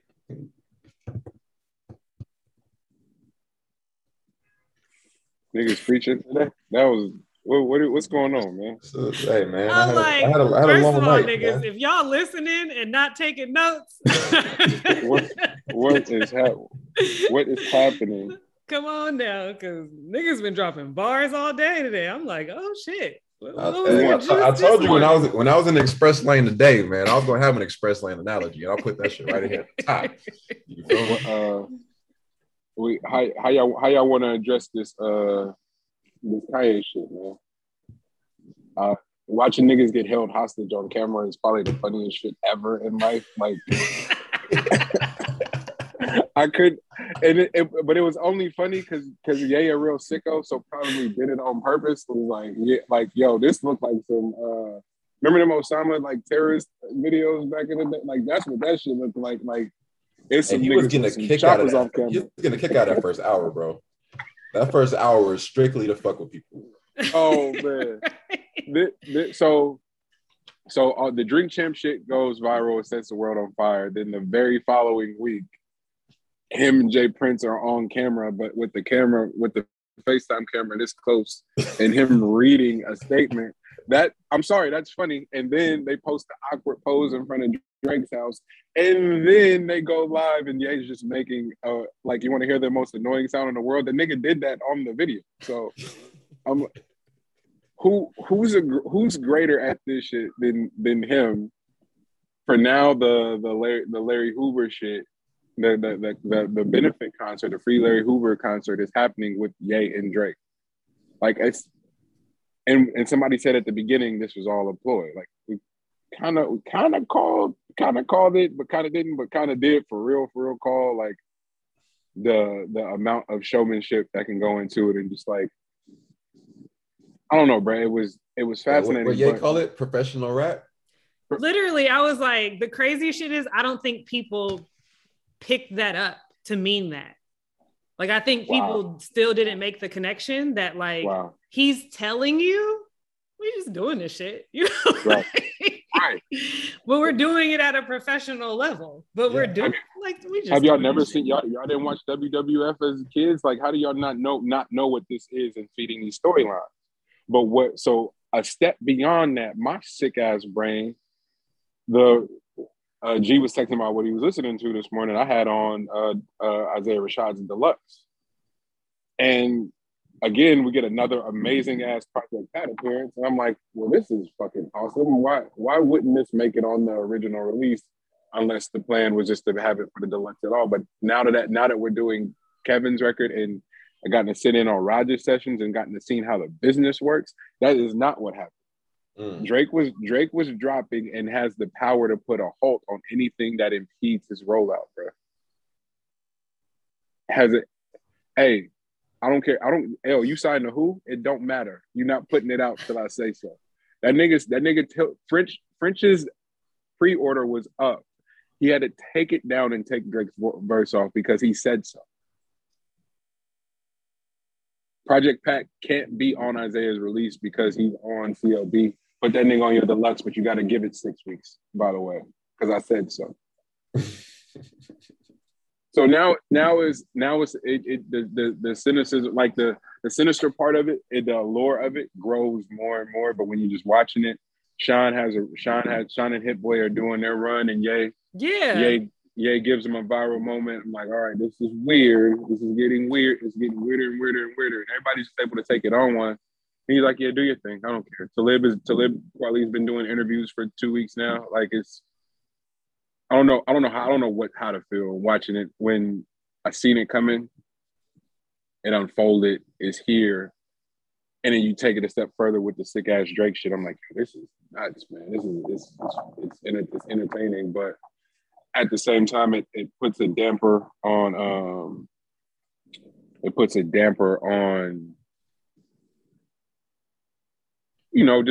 Just wanting to do it for the sake of art. Because like all the hoopla around the Donda release, that Deluxe is unfuckwittable. It's perfect. All 30 whatever tracks. Like nigga, how you put 2 of the same songs on something and it sound that amazing, bro? It's crazy.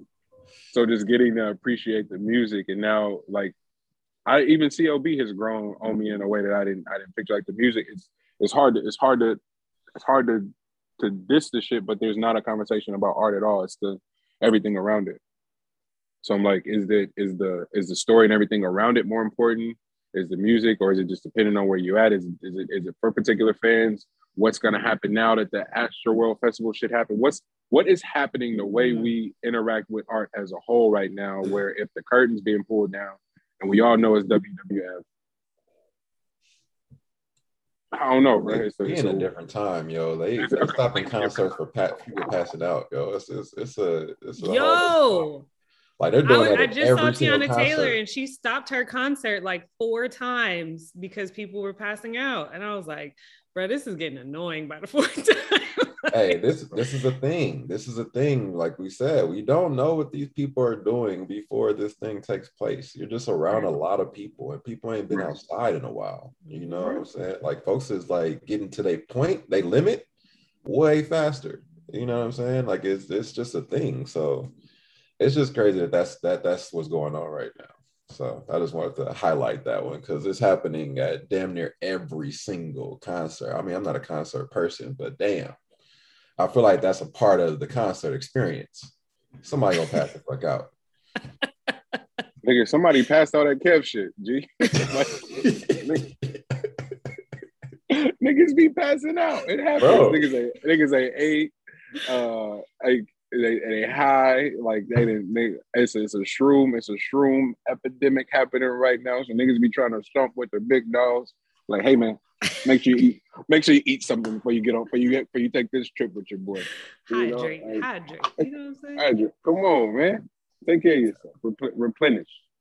Nah, that was which it was interesting because I also got to go see. When I was in DC, I got to see St. John, and it was the complete opposite. That nigga didn't give no fucks at all.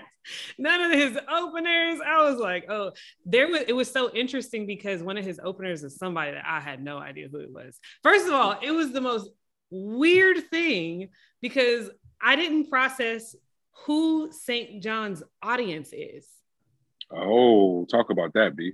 I didn't because the only other people I know that who did you think his audience was before you went? Okay, so the only other people I know that like St. John are Black, and most of them are men. So I expected it's about to be hella niggas there. But I mean, that's the music, though. Absolutely not. Absolutely not. I get there and I'm like, wristband? Mosh pit. Fuck, I need a wristband for if I everybody in here should be 21. 17, 16-year-old white kids. And I was like, and then you would have on the outskirts of the area, you would see old people my age that were Black, but most of it was that. And whoever the guy was that opened it, he was doing that mosh pit shit and jumping. And I'm like, this nigga just got slaps. If I would have known all this shit was happening, I wouldn't have came outside. This ain't my vibe at all. But I will say he was a great performer, but nonetheless. There's 30 iterations of Roses. Right. That shit go to the white folks. Right. It's every version of EDM that you could make for that same exact song. That's why they keep making it, man. They looked at the numbers and was like, all right, make 17 more of them. It's doing okay. Go for it. It was very shocking. I just did not expect that group of people at all. Sam Tiana Taylor, that was exactly who I expected to be in the crowd. It was a great time. Right. I don't know. It was interesting. And then he had a little hissy fit. That was also interesting to me too, because his sound wasn't perfect, and he shit. That's whatever. The one. Yeah, but the thing was Larry June was there right before that, a week or two before, and I guess they had said some shit about this particular venue always has this issue, which I'm like, well then nigga, you should have knew that. I don't know, but the man threw a total fit on stage and was like, yeah. Fix my shit and there needs to be a whole documentary about artists and their relationships with venues, their sound, and the sound engineer for those specific venues. There are a few notorious cats in the Bay alone that just have this reputation for bruh's hard to work with. So this is how you interact with that when you go to this particular space. I won't say no names. People listening to the show know exactly what those places are. But it's funny because that's your currency, money. Is how the experience is. So don't play with the currency, my man. Right.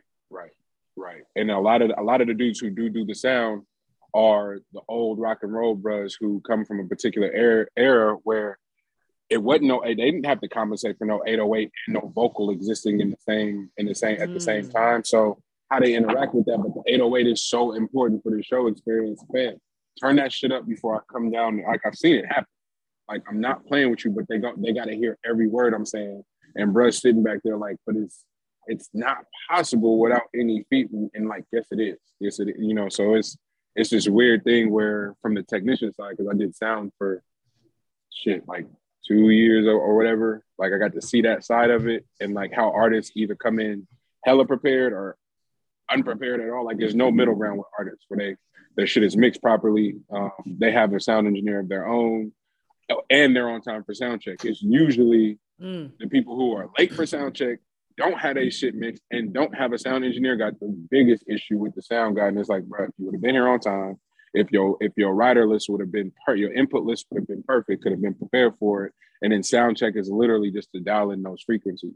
So yeah, my nigga, have your hissy fit, but I'm gonna bet that St. John and his team probably wasn't on time like that for sound check. I bet. You can set them, right? Like you can, for each song, you could like adjust everything and set it so that when the actual concert happens, it's already like its own individual like. Depending on what the board is, but I'm gonna imagine that venue has that, right? If they got St. John and Larry June coming through, I'm gonna assume they have those capabilities. And because I fuck with St. John so much and he's such a big artist, I'm gonna assume that his team is hella thorough too, and they have everything in place. So what went wrong in that process to relay that? Like what wasn't dialed in? And it's usually when it's hella fast and there isn't enough time to compensate for something. We seen it at the Her Festival. Like Masego went on dumbass early and was literally trying to fight, not jumping into the crowd and going to fight whoever to get his sound right. Because bruh is a multi-instrumentalist, but he got the band, but he's rocking an arena. They got people all the way up on the grass and he like, bruh, stop playing with me. And it's so funny because this is the era of the tall niggas. Like, I don't know if people have noticed that, but it's hella just tall niggas walking around that's making music. So they look hella, even if they're not. Masego looks like a sweetheart, but he's fucking 6'10", so he looks like I'll beat your ass, bro. Stop playing. Like, fix this sound. Hey, can we make an album, bro? Like, you fully thrive right now. Niggas is hella tall. First of all, hey, he first has to get his book poured off. I know, hey, that's the album. Fuck it, okay. nigga. Roll out. Hey, roll it. Come on, man. What they gonna say? This nigga Raj is walking through outside lands, nigga, looking like he about to go warm up for the Warriors, bro. Like, what are you about to perform? And got on Birkenstock. It's like, bro, this look crazy. This look absolutely crazy. I mean, since we were just on the Kanye topic, hey, there is nothing like a white woman arguing with you about who Kanye is as a person and how he turned his back on black people. Arguing with you about it though, like I'm in defense of Kanye's direction with black people, and she's trying to tell me that that all this is taking place and is completely on like the whole shift of wearing the MAGA hat. And I'm like, that's your problem, is that you're stuck on the MAGA hat. She was a white liberal woman. Oh, what? Our faves out there. Oh my God, bro! Like the levels though, like it was just like, oh, you bless your heart, because I feel like you have like Do you sit through it? You said, do I sit through it? Yeah, because I need to know these things. Like this is the same thing with my whole thing with like the Ku Klux Klan and like racist individuals. Damn. Yeah, like I don't tend to fade away from that. Like I need to know like what your stance is and see like where you're coming from. You know, like it's a thing. So I'll just be fully immersed in it. Like, okay, I'm just trying to figure out what white women feel about how Kanye is towards us as black people, like what his role is and how he's fucking up he's the black selling people. out your people. You know what I'm saying? Like if you go through like the college dropout phase, he's definitely not that anymore. Huh? Who are you talking to, lady? I will defend Kanye till I'm blue in the face. But yes, I just wanted to bring that up because I feel like folks. I wonder if folks have had these conversations. That's all. Oh, go ahead, B. Go ahead, B. No, like I've definitely have had the conversations with the white women who feel as if they they're my thing is, I think what they do is they see what certain Black, like it's whoever they're aligned to, whatever type of Black person they're aligned to. Let me not say type, sorry. Whatever the beliefs are of their a bridge person. is to the Black community. What'd you say? What their bridge is to the Black community? Yes. Yeah, like whatever media outlet it's like, was. what's your bridge? Yeah, because I think that's exactly like they're probably, this is gonna sound fucked up. Are we there? They're probably friends with like the Black person who is like undeniably like excited to be a Democrat. Like, so I just am kind of like, if that's your bridge, then I understand why you walking around thinking you fucking know what the fuck is up around the Black community and Kanye and his opinion and all this other shit. Like, but in reality, like you need to go get a different connect, my dude. Like, right. Because I feel like this is gonna be a super generalization, so I apologize, white folks. But I feel like white people somebody gave them the White Fragility book, and ever since they've been on this path of just agreement. Like, I'm just gonna agree with a Black person, and then I'm going to defend Black people for this Black person that I met and I'm aligned with now, and all other Black people should be more Black. You know, like you're doing Black people a disservice by thinking for yourself. You know, you should probably think like these other Blacks that I know. Right. You know, I just came from book study with a Black person. You know, we have a book club. We read White Fragility. And we read the autobiography of Malcolm X. You know. Bro, hey, all white book club watching. I mean, reading black books, bro. Black history books. Hey, that is a skip for that ass. You know that exists. That sure exists. Absolutely. Some white woman's book club was like, "You guys, we're gonna make sure we verse ourselves in what's culturally appropriate." So they reading hella Black books, hella Zane books, shit. Wait. So that was the white folks that was in the front of the charge for the protest. Yep, I mean, exactly. Damn. Exactly. Shit. They was out there on our behalf. That was that Ye experience, G, is my experience with Hov in college. Like I got to ask him, like, yo, who your favorite rappers? And I was like, oh, Jay, easy, like hands down. Like, Jay-Z? Oh, he's such a sellout. You should listen to Tech Nine. Like, what? He's like, wait, what? Wait, how you get there? How does that happen? Talib Kweli is like the greatest. Rest in peace, Zumbi. He was a favorite. Doom was a favorite. It's like all the underground backpack shit that was like pseudo self-deprecating and like emo is right up their alley. But nigga talking some Big Willie shit, some I'm up a couple B's. Nah, that's a sell. He's selling y'all out. Y'all shouldn't be listening to him. He's the Illuminati. I'm like, bro, that is crazy that a white person gets to say that, like, with confidence. Yo, white people who listen to underground hip hop.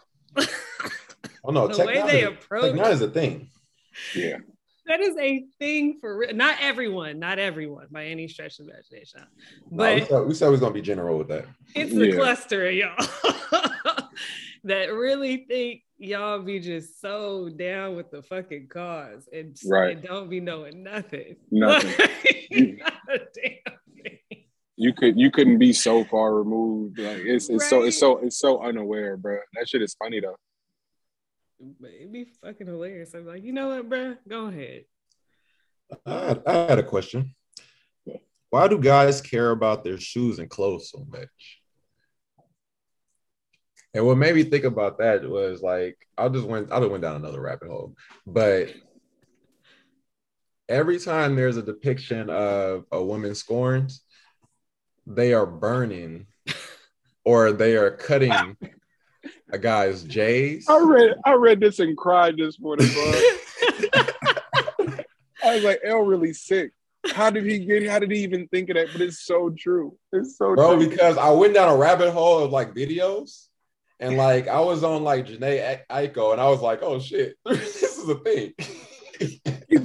I keep seeing this narrative in these videos. This is a running thing. Like first thing y'all do is a nigga go and nigga ain't there, and y'all burn it. Y'all got the pile of clothes, all the J's is chopped up, and y'all burn them joints. And that's supposed to like really cut a man deep. Right. So I just be wondering, like, I'm like, oh, so it has to be our connection to clothes. Like, we gotta be like shoes specifically. Do we not have anything else of value? Like, are we that immersed? Are we that immersed in material? Like, that's all we have to our liking is like, oh shit, if she burned this sweater, bro, that's the end of me. You better pray that's where it stopped though. Cause don't have your significant other say your little rap career. Nigga, please. Hey, please burn my shit. Please burn my shit. Please don't say my little rap shit because I might lose it. I might really lose it. Bro. Don't say that. Don't say that to me.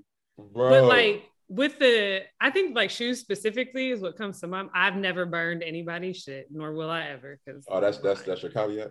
But shut up. Disclaimer. Hey, I would never. Put that on the screen. I have never. In small print. The shoe thing is like we're not just burning a shoe. We're burning your shoe collection, and we know how much time. Y'all hear we, right? Y'all hear we. And like you had to get exclusive drops and had to pay your friend who could connect it to the. This is a collection that has like. It's a representation of like, nigga, you done wasted all my time.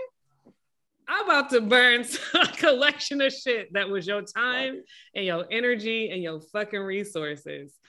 And maybe they decide that that's what equal is. I don't know. Like, I feel like there's a running group chat between all women. And like just one. It's a universal link. It's to the cloud somewhere. Niggas shared the OnlyFans hack and women is taking over the world in theirs. That explains it. That explains it. Like they're passing along like what it is that really gets underneath our skin. You know what I'm saying? Like like when women were like all posting that they had just got the PS5 for the nigga. Mm-hmm. You know what I'm saying? Like the running thing. Like if you still excited about receiving a PS5, my nigga. Like I'm trying to tell y'all, internal branding. Got to keep it internal. They on brand internally. God damn, yo. And then you wonder why you be sick. Why this nigga do the exact same thing the last nigga did? Because you just got this nigga PS5, nigga was ecstatic. Oh shit. Hey, what's wrong with you? He said you left and got a lame. Said. What's wrong with you, bro? Fucking leg. Bro, look around if you want to. But that nigga was happy at that PS5, huh? Yeah, you deserve that nigga. What is wrong with you? How you find a way to flip it? That's crazy. Elle does the fuck shit. She responds, and it's still her bad. Like, nigga. What you mean? I was like, oh shit. I mean, kudos to you. That's what's up. The worst ever is like if somebody you fuck with sees somebody who you fucking with now and be like, nigga, lame ass nigga, and you know it's a lame ass nigga. That's the worst. Mm-hmm. like you got ties to it. Like you know exactly like, right? Oh shit. Like there's girls who literally think like I got a new nigga, he's better. And then, my ex said some shit, but he just jealous type of thing because I really think I leveled up. And then there are bitches who are like, I just kind of took anything that felt secure. Yeah, so you got a nigga. But that's how sick we are though. I love seeing my exes outside. And slide up on bro like money's sick for real. Dap him up and all this shit. Oh nigga, that's what's up. Y'all, this y'all look good. Come on, man. Stop playing with me. Y'all need a drink? I'll send it over here. Don't worry about it. Send him something real quick. It's I good. got you. What you a bottle? Not flex on your ex bitch. What bottle you want? Hennessy? In a heartbeat. Oh yeah, I got you. Don't worry about it. What's that? 55? Okay. Yeah. Put it on the pad. Y'all be so fucking disrespectful. Yeah, put it on the tab. Enjoy yourselves.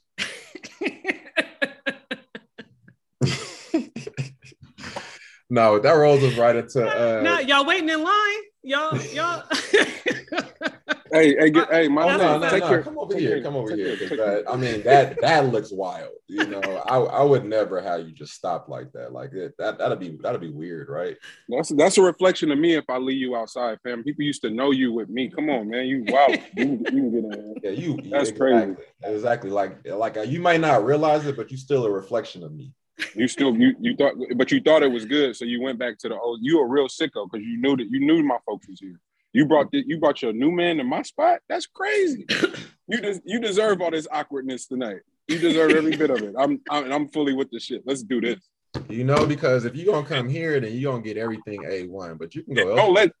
Don't let these sick fucks be with me, because it's really bad. Poe and L together is terrible. What? Somebody got shorty right there. Let me go say what's up real quick. It's a running thing. Because when she partners with the whole family, that's when it really hurt. Like if it's just me in there, it ain't that. But that's one dap. Come on, boy. You about to get a whole family dap? Come on, man. We might as well do a full-blown head on the middle of the club. And then the eye break. And don't let Dave be on one that night. What? Don't let Dave be on one. Because Dave is gonna figure out a way to always be in your vicinity. Just energy. Just energy that makes you want to get at that nigga about something so he can take off. Lord! That's really the plan. Like the plan is for you to take off first so he has a reason. Trust me, I've been in this situation plenty of times. My man started the whole entire mosh off of that.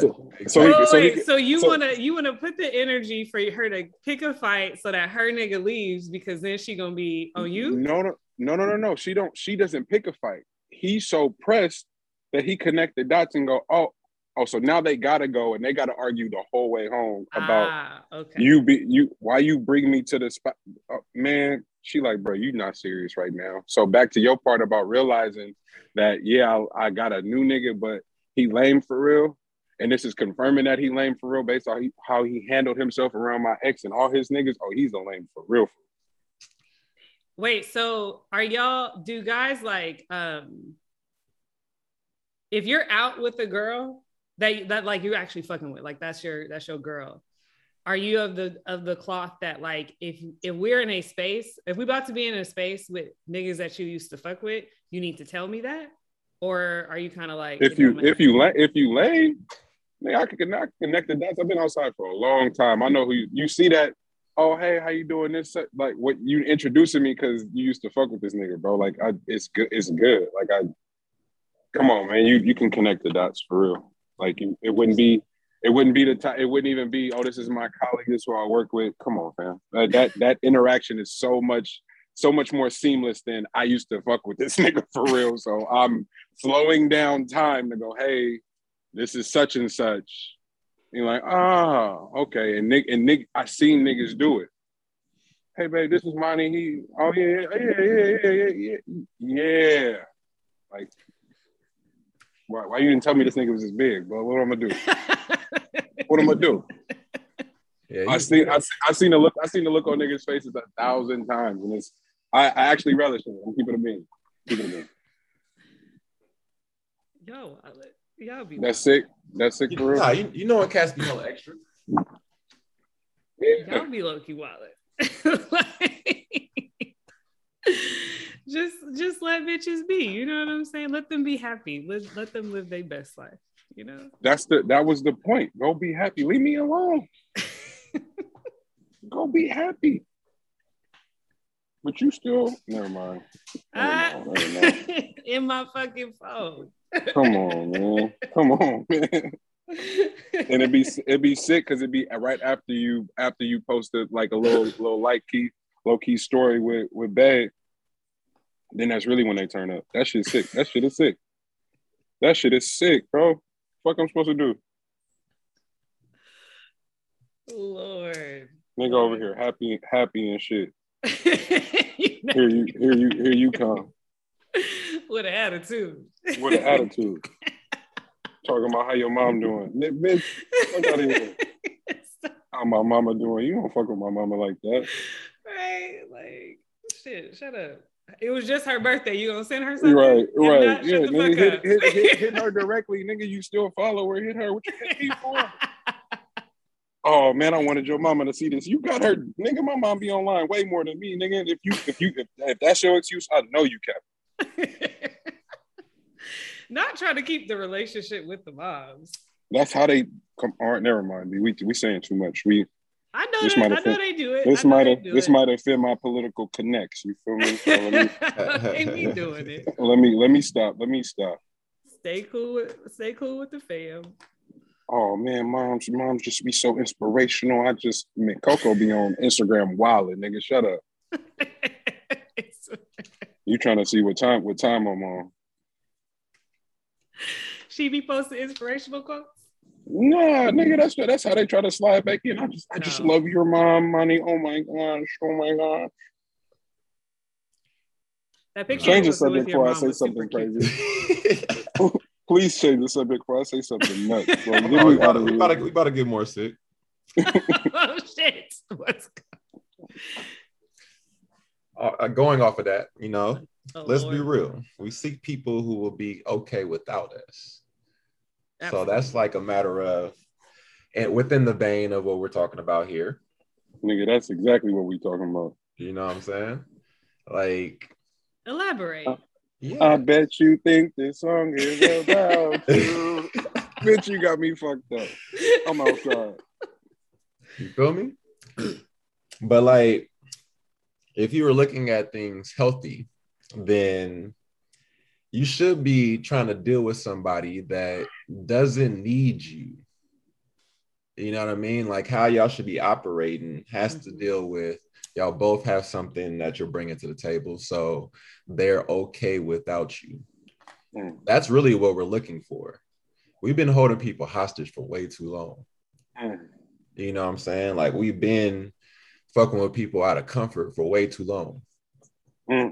You know what I'm saying? Like we've just been dealing with folks, keeping them here, making sure they don't fuck with nobody else. Like that's a personal choice. You know what I mean? Like you got to make that decision for yourself if you fucking with somebody else or you just fucking with me. You know what I'm saying? Right. Monogamy is a choice. I'm not forcing you into that shit. You know? Like slavery was a choice, yay. That's literally an argument. That's too far?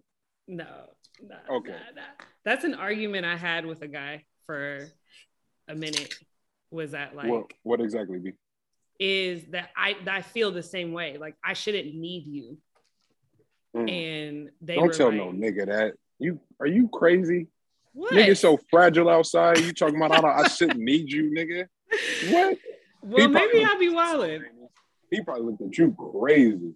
He was yeah, like he was like, what do you like? I don't feel like you act like you don't need me and like all that shit. No. And I was just like, well, I don't. Like, why should I? And to me, I go in my brain, I process it as like, I don't want you to need me either. Shit. Like, fuck out of here. Like, we both need to not need each other. Like, we should be two independent human beings. But that's not how people receive that. Like, it's received as like, who hurt you? Like, no, nigga. Right. Like, I don't think because In you fact, being I'm quite dependent peeled. on me for anything, not anything. Like my thing is like, hey, can we be solid individually and then just keep throwing like our overpour into this relationship? You know what I'm saying? Because then that's coming out of like a good energy and a good space and a good vibration, because we just gonna keep we here because we want to be here. We here because you know all that shit. But like if you fucking need me, like that's a lot of niggas that I wouldn't actually take seriously are niggas because I was like, oh, you would need me and I'm good. Like that would be too fucking exhausting. Like, I don't have the bandwidth to like do that shit. But then if you say that, you be out, I guess people be having you looking crazy. But I also do think we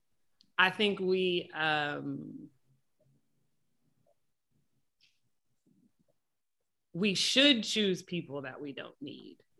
But I don't think people be doing that necessarily. Like it's comforting. And I also think that women value feeling needed from a man.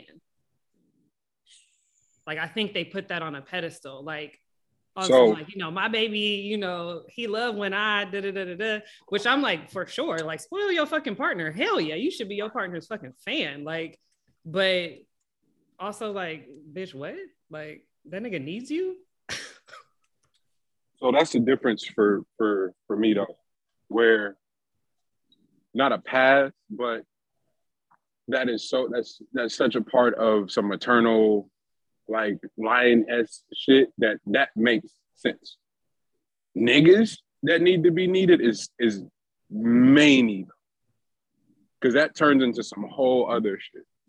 I gotta feel like she need me. That man saying that to you is what we talking about. That's the nigga that's getting sized up in the shit just on GP just to make him feel weird because you a sucker for it. Like we started the conversation about that. Like you can't stand next to and co-sign everybody because niggas is behind closed doors really abusive and doing the most nut shit. And it's starting on some I need to be needed shit and so much of your value. So that's the nigga who clothes you can burn. Mm-hmm. That's the nigga, you know, like it's all attached to the same fucking thing. And we so often we compartmentalize or disassociate. Nah, them all niggas, them niggas all got the same trait on somewhere of the spectrum. That bitch shit is in them and it looks like one of those things. Like who feels comfortable even doing that? What are you giving to have her go even burn your clothes up, my nigga? And know that it's gonna matter to you. Cause you need to be needed and you control it and you all come on, man, the football player nigga that just threw his wife into the TV and shit and punched it. That's the most disgusting shit I ever seen. And he got teammate people that have known him and so that didn't even know that was the type of time he was on. She got multiple angles set up in that shit because she had enough. It's two different angles of that shit. And you like, bro, no, nigga, he be wilding all the time. And it's a lot of people like that. For real. No, that's my bad. That's spot on. That's what I wanted out of that topic was just like what you were just speaking on is facts. You know what I'm saying? Like you're dealing with a certain mentality and we got to stop acting like that's not something that you are attracting. You know what I mean? Like you can't go outside and have a certain blueprint and not act as if you're not going to receive everything that comes with that blueprint. Mm-hmm. So IG has taught you that you follow this certain scope, you will receive this type of result, but they're only providing to you the glam of it. The behind the scene portion of it is something that you didn't realize was a part of the deal. You get that as well because it's inevitable. Everybody does. But you still have to keep going with a certain image that you already put out there. So you're stuck. You know what I'm saying? So like, that's really what that topic was all about, was that you're not going about it. You're not going about it a certain way that you should be, as that's healthy for you. You're going about it a certain way that is the norm, you would say, at this point. But you're putting it out there as if like you're so unique. You know what I mean? Like this is couple goals, or this is something that, you know, everybody should strive for. And everybody's striving for it. They're using the blueprint, they're getting it, and then they're going to project it out to everyone else to do the exact same thing that they're unhappy in. Man, you know how sick that shit is? That shit is twisted, bro. But that misery loving company shit, I associated to the theme, the undertone of Freddy Krueger. The nigga literally has no powers if you're not scared of him. Like, just don't be scared of the nigga, and he like withers away, right? Like it's kind of straightforward in that regard. Like, yeah, bro. Full circle is like match that nigga's energy. Come on, bro. Like, come on, for real. So that nigga dragged Jason into the dream world, bro. He had to put Jason to sleep. Like, bro, you gotta come to my turf, bro, because he was getting his ass kicked. Right. And so but that's a lot of the projecting shit. We've been talking about it for so long, and trying to do this one size fits all generalization for relationship management and the dynamics of shit. People are so unique, bro, are so unique and have really unique needs. And we don't even show up as ourselves in new relationships oftentimes and not. And now you stuck in this character. Now you can't fulfill that role, to B's point, because now you fatigued and you tired. All your truth is coming out. Now we back at where we started at a fucking, you're a stranger at that point. And so do I stay and try to mold this person into the type of love that I need, or do I cut ties because it was a lie from the rip? You know, it's crazy how all of that shit is connected, no matter what stage you're at. And if we're going back to like the Will documentary that he did with his book, is one of the coolest things that, like, niggas can argue with the social media and YouTube and all that stuff, but if all we got was that Will Smith documentary out of YouTube ever, I would be happy. That was some of the most amazing exploration and conversations around trauma and attempting to heal and how painful it looks and how, you know, there's new thresholds to be made. So associating it with a physical, something as physical as trying to lose a certain amount of weight in a particular type of time and holding yourself to that deadline, parallel with therapy and really hard discussions and reading chapters about your life to your children and to your mother. And like, that shit was wild. It's absolutely wild. And so the Red Table Talk has so much more context for me, where I'm like, man, Jada can say whatever the fuck she wants at this point. And I'll fully show up to the Red Table Talk as an observer, without any projecting of how she should move, what she should say, how she should feel, because whatever the fuck they figured out, and whether it worked or not isn't the determining factor. But what I witnessed in that Will shit was an exploration of feelings and understanding that I do think is the ultimate part of success. That part of the shit where he puts up on the big board how many consecutive number ones he had, and it was from 97 to 2009 or some wild shit like that, where he had a number one box office hit every year. And he gets to sit and he gets to sit online and watch people who've never done nothing successful in their life go, oh, Will is sell out. Oh, he should do this with his wife. Oh, he ain't raising his kids right. Like, everybody got something to say, and he put that shit up on the board and really didn't say nothing. But that picture holds 1,000, for me, spoke 1,000. I had a box office number one for almost 2 decades, and you got the nerve to say anything? I don't know, bro. That shit was it was a flex to me in terms of like, hey, your journey is mad specific to you.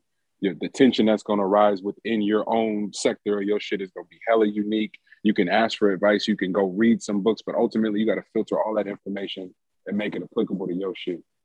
Like it's not one size. I love B and G. Y'all become two of my favorite like thinkers in the world. But even when we sit, it is. I still can only take and apply so much to my shit, and not generalize everything. You know what I'm saying? It's so important, but it is invaluable to have feedback circles that contradict your understanding, your moral structure. Like we need these challenges. We need to be pushed and be pulled like that for real. Like that complacency shit is really some it's a disease. Because that monotony, just like yo, it's just your frequency just look like this, just coasting. Nah, bro, you're gonna have some moments of that fatigue conversation is such a real one. What is that King, back to that King Richard shit? What do you look like after getting your ass whooped outside and then coming back to talk to your daughters?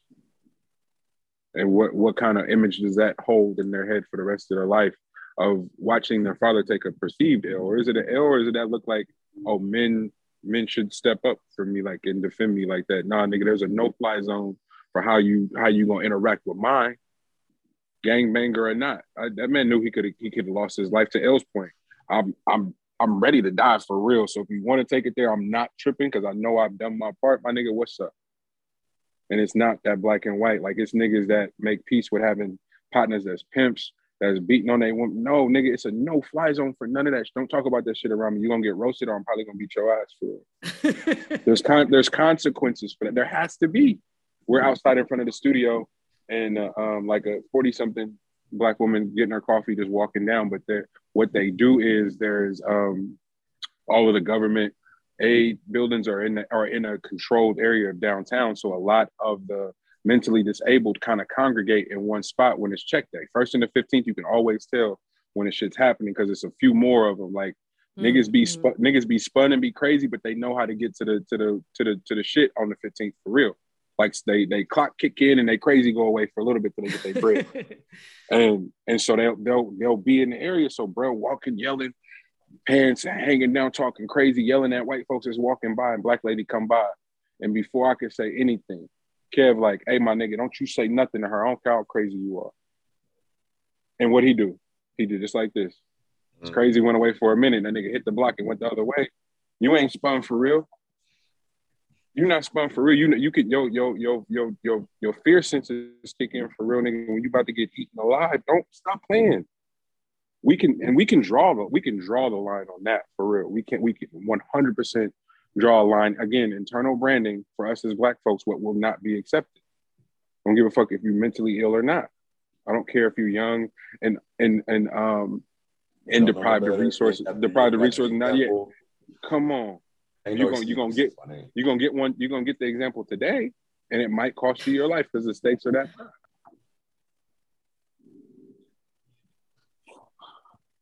And I'm high too.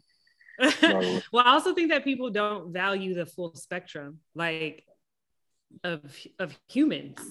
Like, as much as we need, like, enjoy the people who are like, when I think of like the spectrum of like alpha to whatever the other end of the alpha spectrum is called, I think people get very uncomfortable around people who are on that end of the spectrum of being like extremely alpha. And that's the fucking energy. It ain't got shit to do with anybody say if they are an alpha nigga. Like, being an alpha is a very specific energy that you can read. Right. And most people don't understand that that's what they're reading. They're like, this is just a very alpha person, but they process that as like, oh, this nigga's like, I should be scared of this person. And it's like, no, you don't need to be scared, but you don't need to be on no bullshit though. Like, you know what I'm saying? But I think that like people aren't always seeing the value of like, we need those human beings in the like collective society, like community of people. We need those people, like, and we need the other end of the spectrum, but like the other end of the spectrum sometimes I think says so much about that being so like terrible and toxic or whatever, that I go like, it's almost like the other side doesn't see that like this is actually necessary for this to run properly. Like, we need the whole thing. Because also it's the like, when you think about who you choose to put in your circle, and I use the word choose very strategically, like when you really think about that, you need to make sure you choose a couple of those niggas to be in your circle, because they gonna be the niggas that's like, no excuses, no excuses, no excuses. And when you when you get to a point in your life where that's what the fuck you need to hear to break through a fucking ceiling, that, you know, you need that shit. Right. But like, you gotta have the right collection of things that's best for you around you, for you to keep like ascending. To that, do both of you, did y'all always have that mentality, or was there a particular point in your life where you flipped the switch and started to identify like, oh, I do need that, I need that around me? Or did you always, and did you always have it in your life too? I did. My brother's like that. My brother is very crazy fucking intelligent, which is another thing I thought about one day, where I was like, I think there's an association between level of intelligence and how much you enjoy people. Right. It's an opposite correlation. But damn, that's a bar, bitch. Crazy intelligent. And he just has a personality that people don't understand. But he just is like, he's just a very like cut and dry type of nigga. Like, it is what the fuck it is. And that's my brother. So I've grown up. So I don't even process it as like, I need to take that shit personal. Yeah, like I had to build my people skills. You know what I'm saying? Like that was like a concerted effort, you know what I'm saying? But like naturally it's pretty straightforward with me. So that's just always been my thing. So that worked out being in the jungle, you know what I'm saying? Like you move and, you know, while things are happening around you, it don't happen directly to you. You know what I mean? So like, as that was, you end up in these situations, you know, multiple times, and that's the outcome each and every time. Then it just ends up being that's you. You know what I'm saying? Like that's it. It's no ifs, ands, or buts about it. And it also allows you to see things differently. You know what I mean? Like you get to see through everything that's taking place. Like, oh, okay, so you out here with, you know, lions, tigers, bears, and naturally prey has to have something to prey on. And that's the natural order of things. You know what I mean? Like we don't go out into like the wild and fucking stop a praying mantis from taking out a fucking, you know, garden snake or some shit, or whatever fuck praying mantis fuck with. Like we don't go out and like go save every little thing that's in the middle of like nature. You know what I'm saying? Like, but as people, we don't recognize ourselves as that, even though we're the most evolved version of what's going on in nature. Like we're not different from the rules of nature. You know, like our natural instinct is what nature is doing day in and day out. So obviously we're going to mirror a lot of what's going on there. And it takes a level of thought and reflection in order to move further along that evolution, so that you don't always resort just to your instinct. You know what I'm saying? Like you give some more grace, you know, like I wouldn't say you pick and choose your battles. I would say more so your battles pick and choose you. You know what I'm saying? Like sometimes folks just try you and they don't see it. You know what I mean? And then they find out real quick, oh yeah, my bad. You know what I'm saying? Or like, you right, bruh. You know what I mean? And you didn't even say nothing. My bad, bruh. My bad. You know what I mean? That's on me. And it's like, it ain't nothing, you know what I'm saying? It's not even that type of deal. But I'm glad you recognize, you know what I'm saying? Like that saves me the trouble of showing you. I love that. It's low key like, you know where you at on this hierarchy, so like act accordingly, nigga. That's kind of how it is. Like people don't like that being said, but it kind of is. Like, right. I definitely recommend. I mean, y'all probably get to it at some point, but I mean, definitely purchased Will. You know, he doesn't need any more purchases, of course, but absolutely. definitely purchase it. But also get that shit. I would say experience it first on Audible, with him telling the story, because he gives it the proper space. And also, you know, in Audible, you can add like, you know, the music and like really put you in whatever time it is, the time zone or whatever it is. So he does a lot of that, like the rapping or the DJing. And Monty, I think you'll definitely enjoy the early portion of it, because it shows just how much of a like music buff he is. You know what I mean? Like that's something that is lost with Will. Like people forget that like that's what Will's ground is. You know what I mean? Like that's really like that's his background for real. So like it all the way down to like being able to play the piano and like fucking, you know, like how that whole scene with the Fresh Prince happened where it was meant for him to face away from the piano on the last episode and like have it zoom in on him, but in the heat of, like in the moment or whatever, he actually sat down at the piano and started playing what he used to play and his grandmother or whatever, and like it made James Avery walk back out and be like, oh, we've got something, you know what I mean? And it was like a perfect summation of like the book by cover type deal, like you know, some shit that's unexpected. But the I definitely recommend that version because I mean I've been going on a fucking Will whole thing because I mean like his fucking all his content right now is on like the highest tier level, like Monty said in that group chat or whatever. But all his content is at the highest tier level just because he's opened up Pandora's box. And that goes back to the whole when you live in your truth, what you will discover and what will what a transfer over to others is something else. So like, yeah, I mean, I'm still in the first quarter of it, but I would say and being very hyperbolic, but and because I have the full context of everything else, I would say it's the best memoir to date. And it's only because of the thoroughness of every single chapter. There's no more meat on that bone. Damn. Okay.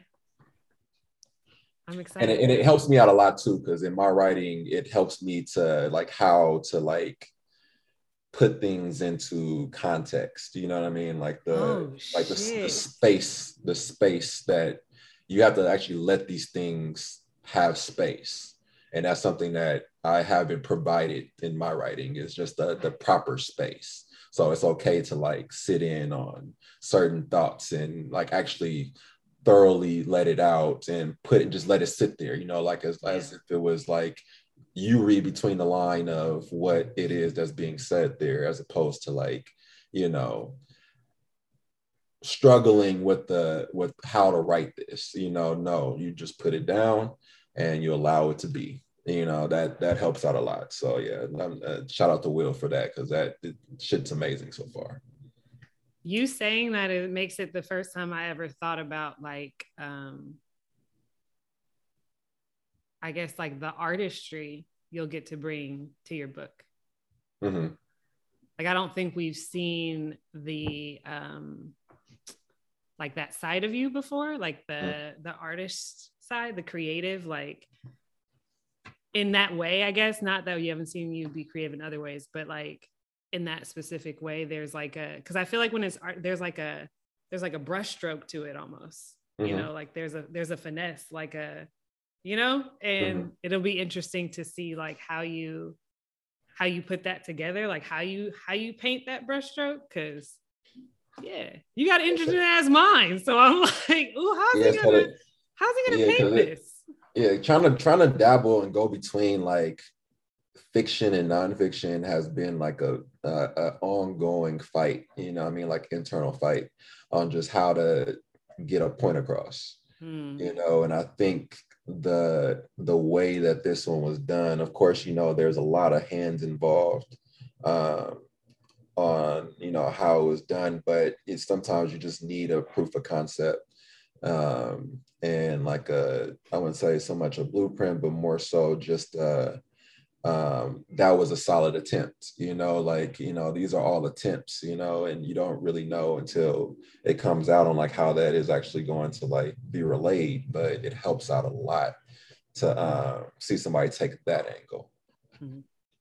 Oh, we never checked in. Are y'all doing okay?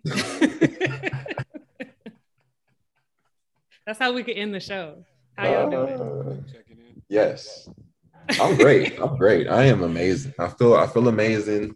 I'm finally coming off of whatever the hell was going on. You see me jump, you see me get up a few times. That's because, hey, once again, long night, very long night. The toxins coming out right now was working me. So I'm good now. Jesus.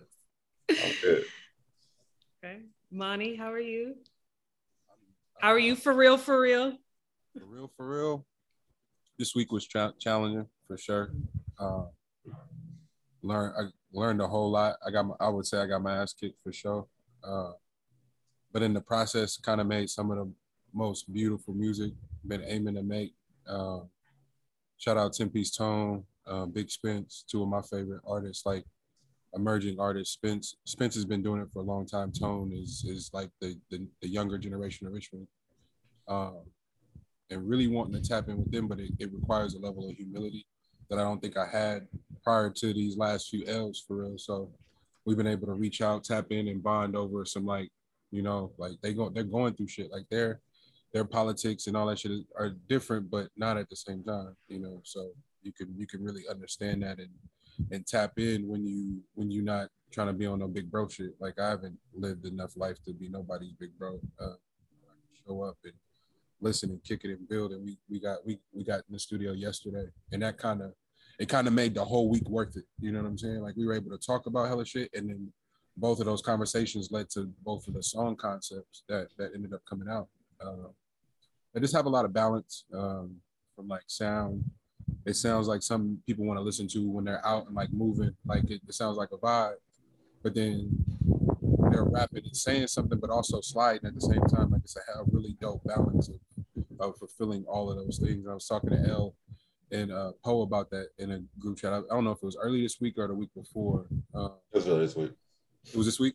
Mm-hmm. See that? That feels like a lifetime ago. Like that. Like that's how crazy this week was. And I just hit him. I can hit him. The Thizzler shit. The Thizzler 2022 list was a weird day.